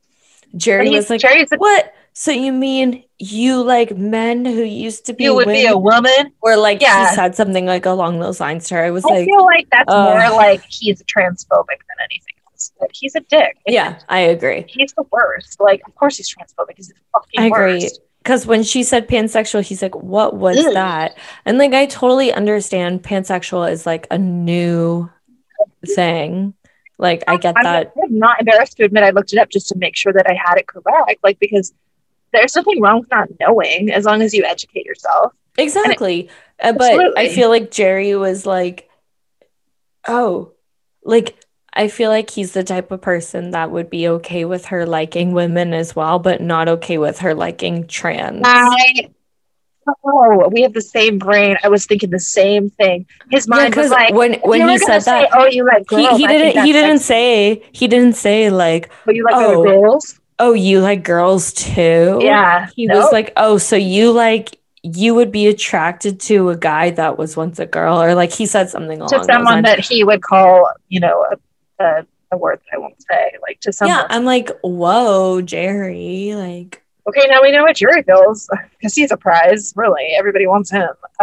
Anyway, Jerry's the fucking worst. I want to say that I also feel like being pansexual to Tammy might be a bigger deal than you and I, because I live in Canada where no one really gives a fuck about anything. Yeah, it's for the most part a happy, peaceful place. You live in California where everybody is just like hippy dippy. She lives in the South. Agreed. Where she lives in a very small community in Kentucky.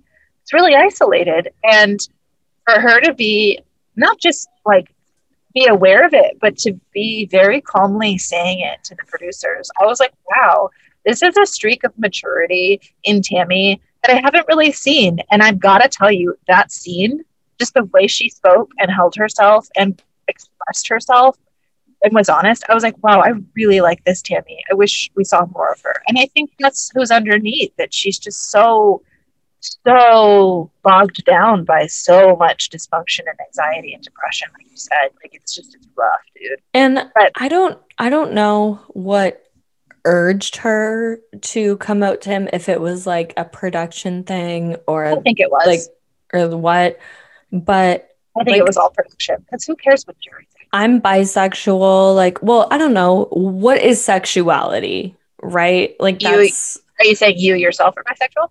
Yeah. Oh, okay. But I'm also but I'm also saying, like, what is sexuality? Like, what defines us? You know what I mean? Like, everyone has their own fucking idea. In my just idea, like marriage, just like I find men virginity. attractive, and I also find women attractive. I've had sex with men. I've had sex with women. So in my thing, I'm like, okay, to world, to society, I'm bisexual, I guess you would say, right?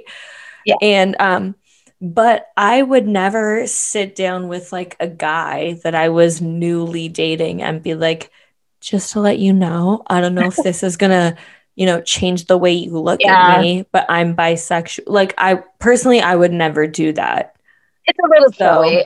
I do agree that the production had a play in it, and it's possible that he already knew, and that's why it's weird. I mean, I think he was genuinely confused. He's like, what the fuck is pansexual? My favorite part was Amy. Well, I knew what pansexual is. I thought it was people having sex with pans. I love Amy and Tammy's just relationship. I can't. They're so when good. They walk into each other's house, hey bitch. Hey bitch. Hey bitch. And she's like at the baby shower, bitch, we're gonna play some games. But so good. And that's another part of Tammy that I love. Tammy is confident. She has a certain confidence around Amy. And that's why she wants to be with Amy. Amy brings something out in her. And so does Chris. And I actually, watching it, I was like, Chris is better at being hard on her. And in the coming up for season, episode 8, we do, like, when there's a scene where she's actually working out. Guys, she's never picked up a weight that I've seen. And she's doing it, and they had like a personal trainer or something, right? And Amy, and that's exactly what I was saying. Like, Tammy could lift 1 pound weights and just do this. It's Tammy doing it. It's Tammy that's what I said. Tammy could do that and lift 1 pound weights. And then in the coming up, I saw that Chris had like 3 pounders and Tammy had 1 pounders, and they were like. And then they asked Chris, they're like, how do you feel about it? Pouring sweat. Yeah. He's like, I've never seen her work this hard in her He's like, I'm shocked. He's like, I'm shocked, honestly. Shocked and hot. Yeah. It was good. I'm really excited to see that. I don't know. Did we give any sort of synopsis of these episodes? Maybe? We just kind of went through all of. We encapsulated the spirit. We were kind of everywhere. Honestly, you know what though? And let me know. I've never done an episode like this where we just talked. And we always say we're going to do it, but then we always just end up recapping it. So I'm glad that we did it this way. This was actually more fun and like freeing. Friends and listeners and people Liz, that are nice. Liz Patreon. Liz explains it all. Like, this is how she kind of does her episode. She just kind of talks about it. And I like doing it this way where we just kind of talk about it. So yeah. And it seems like Justine and I are having some like some issues where we're both just like fuck the world. So we might have a few more impromptu records coming. Or we need to escape the world and hide. Hey, this is one of my favorite podcasts I've ever done. And it was because it's random, I feel. We were planning to do this anyways, but I randomly I just need to like be with a girlfriend and drink. Are you down? And you're like, fuck yeah. I'm like, are you sure? Absolutely, I felt so bad. And you're like, no, like I want to. It was like it's like junior high and like the popular girl asks you over to sleep over and then you're apologizing for it. That's how I feel. Justine's so cool, you guys. No, I love it. No, you're cool to me because I love hanging out with you, and this is really fun. And when you sent me that, I was so excited.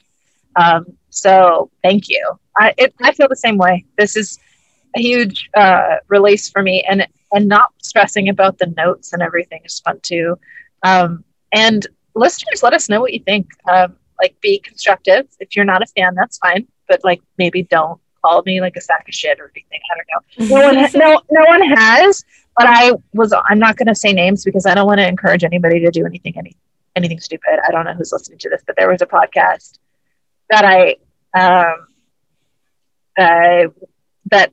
follow. Like, I hadn't listened to them yet, but I followed them on Insta because they followed me and I followed them back. And I looked and they're fairly new and seemed good to me. And then somebody left this horrible review that was like, this is so bad, blah, blah, blah. But then they made it personal. These sacks of shit are so stupid. And I was like, what the fuck? Like, they're not sacks of shit just because you don't like their podcast. I don't understand people, but I mean, I do, but it's just upsetting. Like, yeah, maybe don't say that. That'd be great. But if you have a criticism, that's okay. Just be constructive. I would appreciate it. You can DM either one of us. Yeah. That's cool. Girl, guy, either, neither, whatever you are, you can talk. I'm sorry. No, honestly, Sarah and I do this because we genuinely like hanging out and drinking together. And even if neither of us had a podcast, this is the shit that we would talk about anyways. So you might as well podcast about it. Absolutely. This is why we do it. So, yeah, it's great. Either you're a fan of us or fuck you. No. If you've made it this far, you're probably a fan. So thanks. What was I going to say? Wouldn't it be so cool if like one day we could just live off this? I would be so happy. Yes. I know. One day is for me to have my own fucking like setup ready in my room. Woo! So I don't have to plug 100 million things in. Yeah, that sucks. And then we'll go on tour and stuff. And you can like change your hair. You'll be famous for your hair. And I'll be famous for my boobs. I'm sure. Totally joking. On that note, everybody say goodbye. Say goodbye. Bye. It doesn't matter if you love him or capital H-I-M.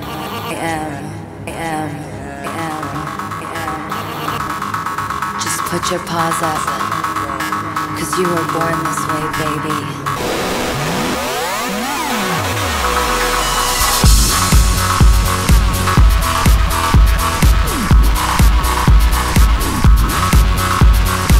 My mama told me when I was young, we're all born superstars.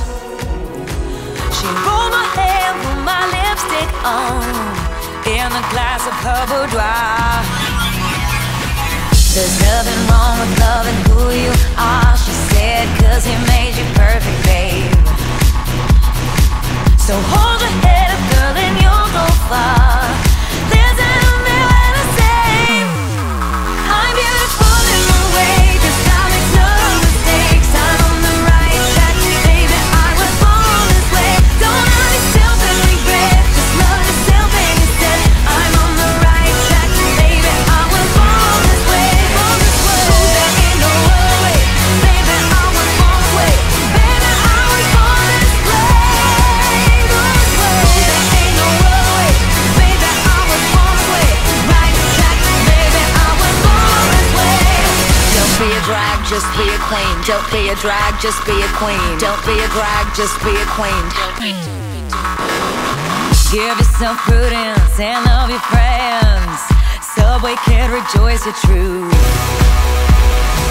In the religion of the insecure, I must be myself, respect my youth.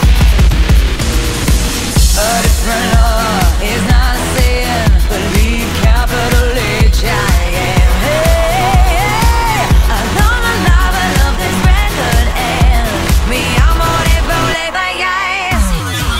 I'm beautiful in my way, 'cause I make no mistakes. I'm on the right track, baby, I was born this way. Don't hurt yourself and regret, just love yourself instead. I'm on the right track, baby, I was born this way. Oh, there ain't no other way, baby, I was born this way. Baby, I was born this way, born this way. There ain't no other way, baby, I was born. I'm on the right track, baby, I was born this way.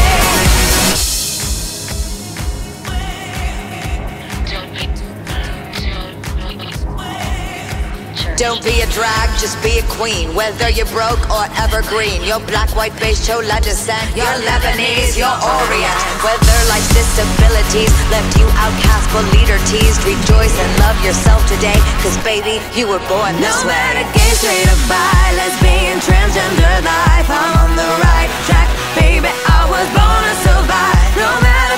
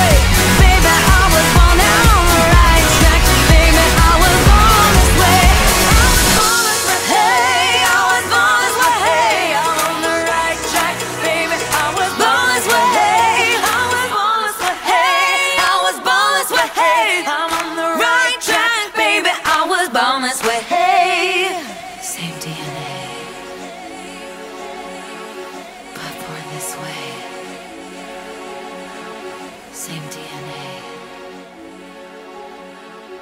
but born this way.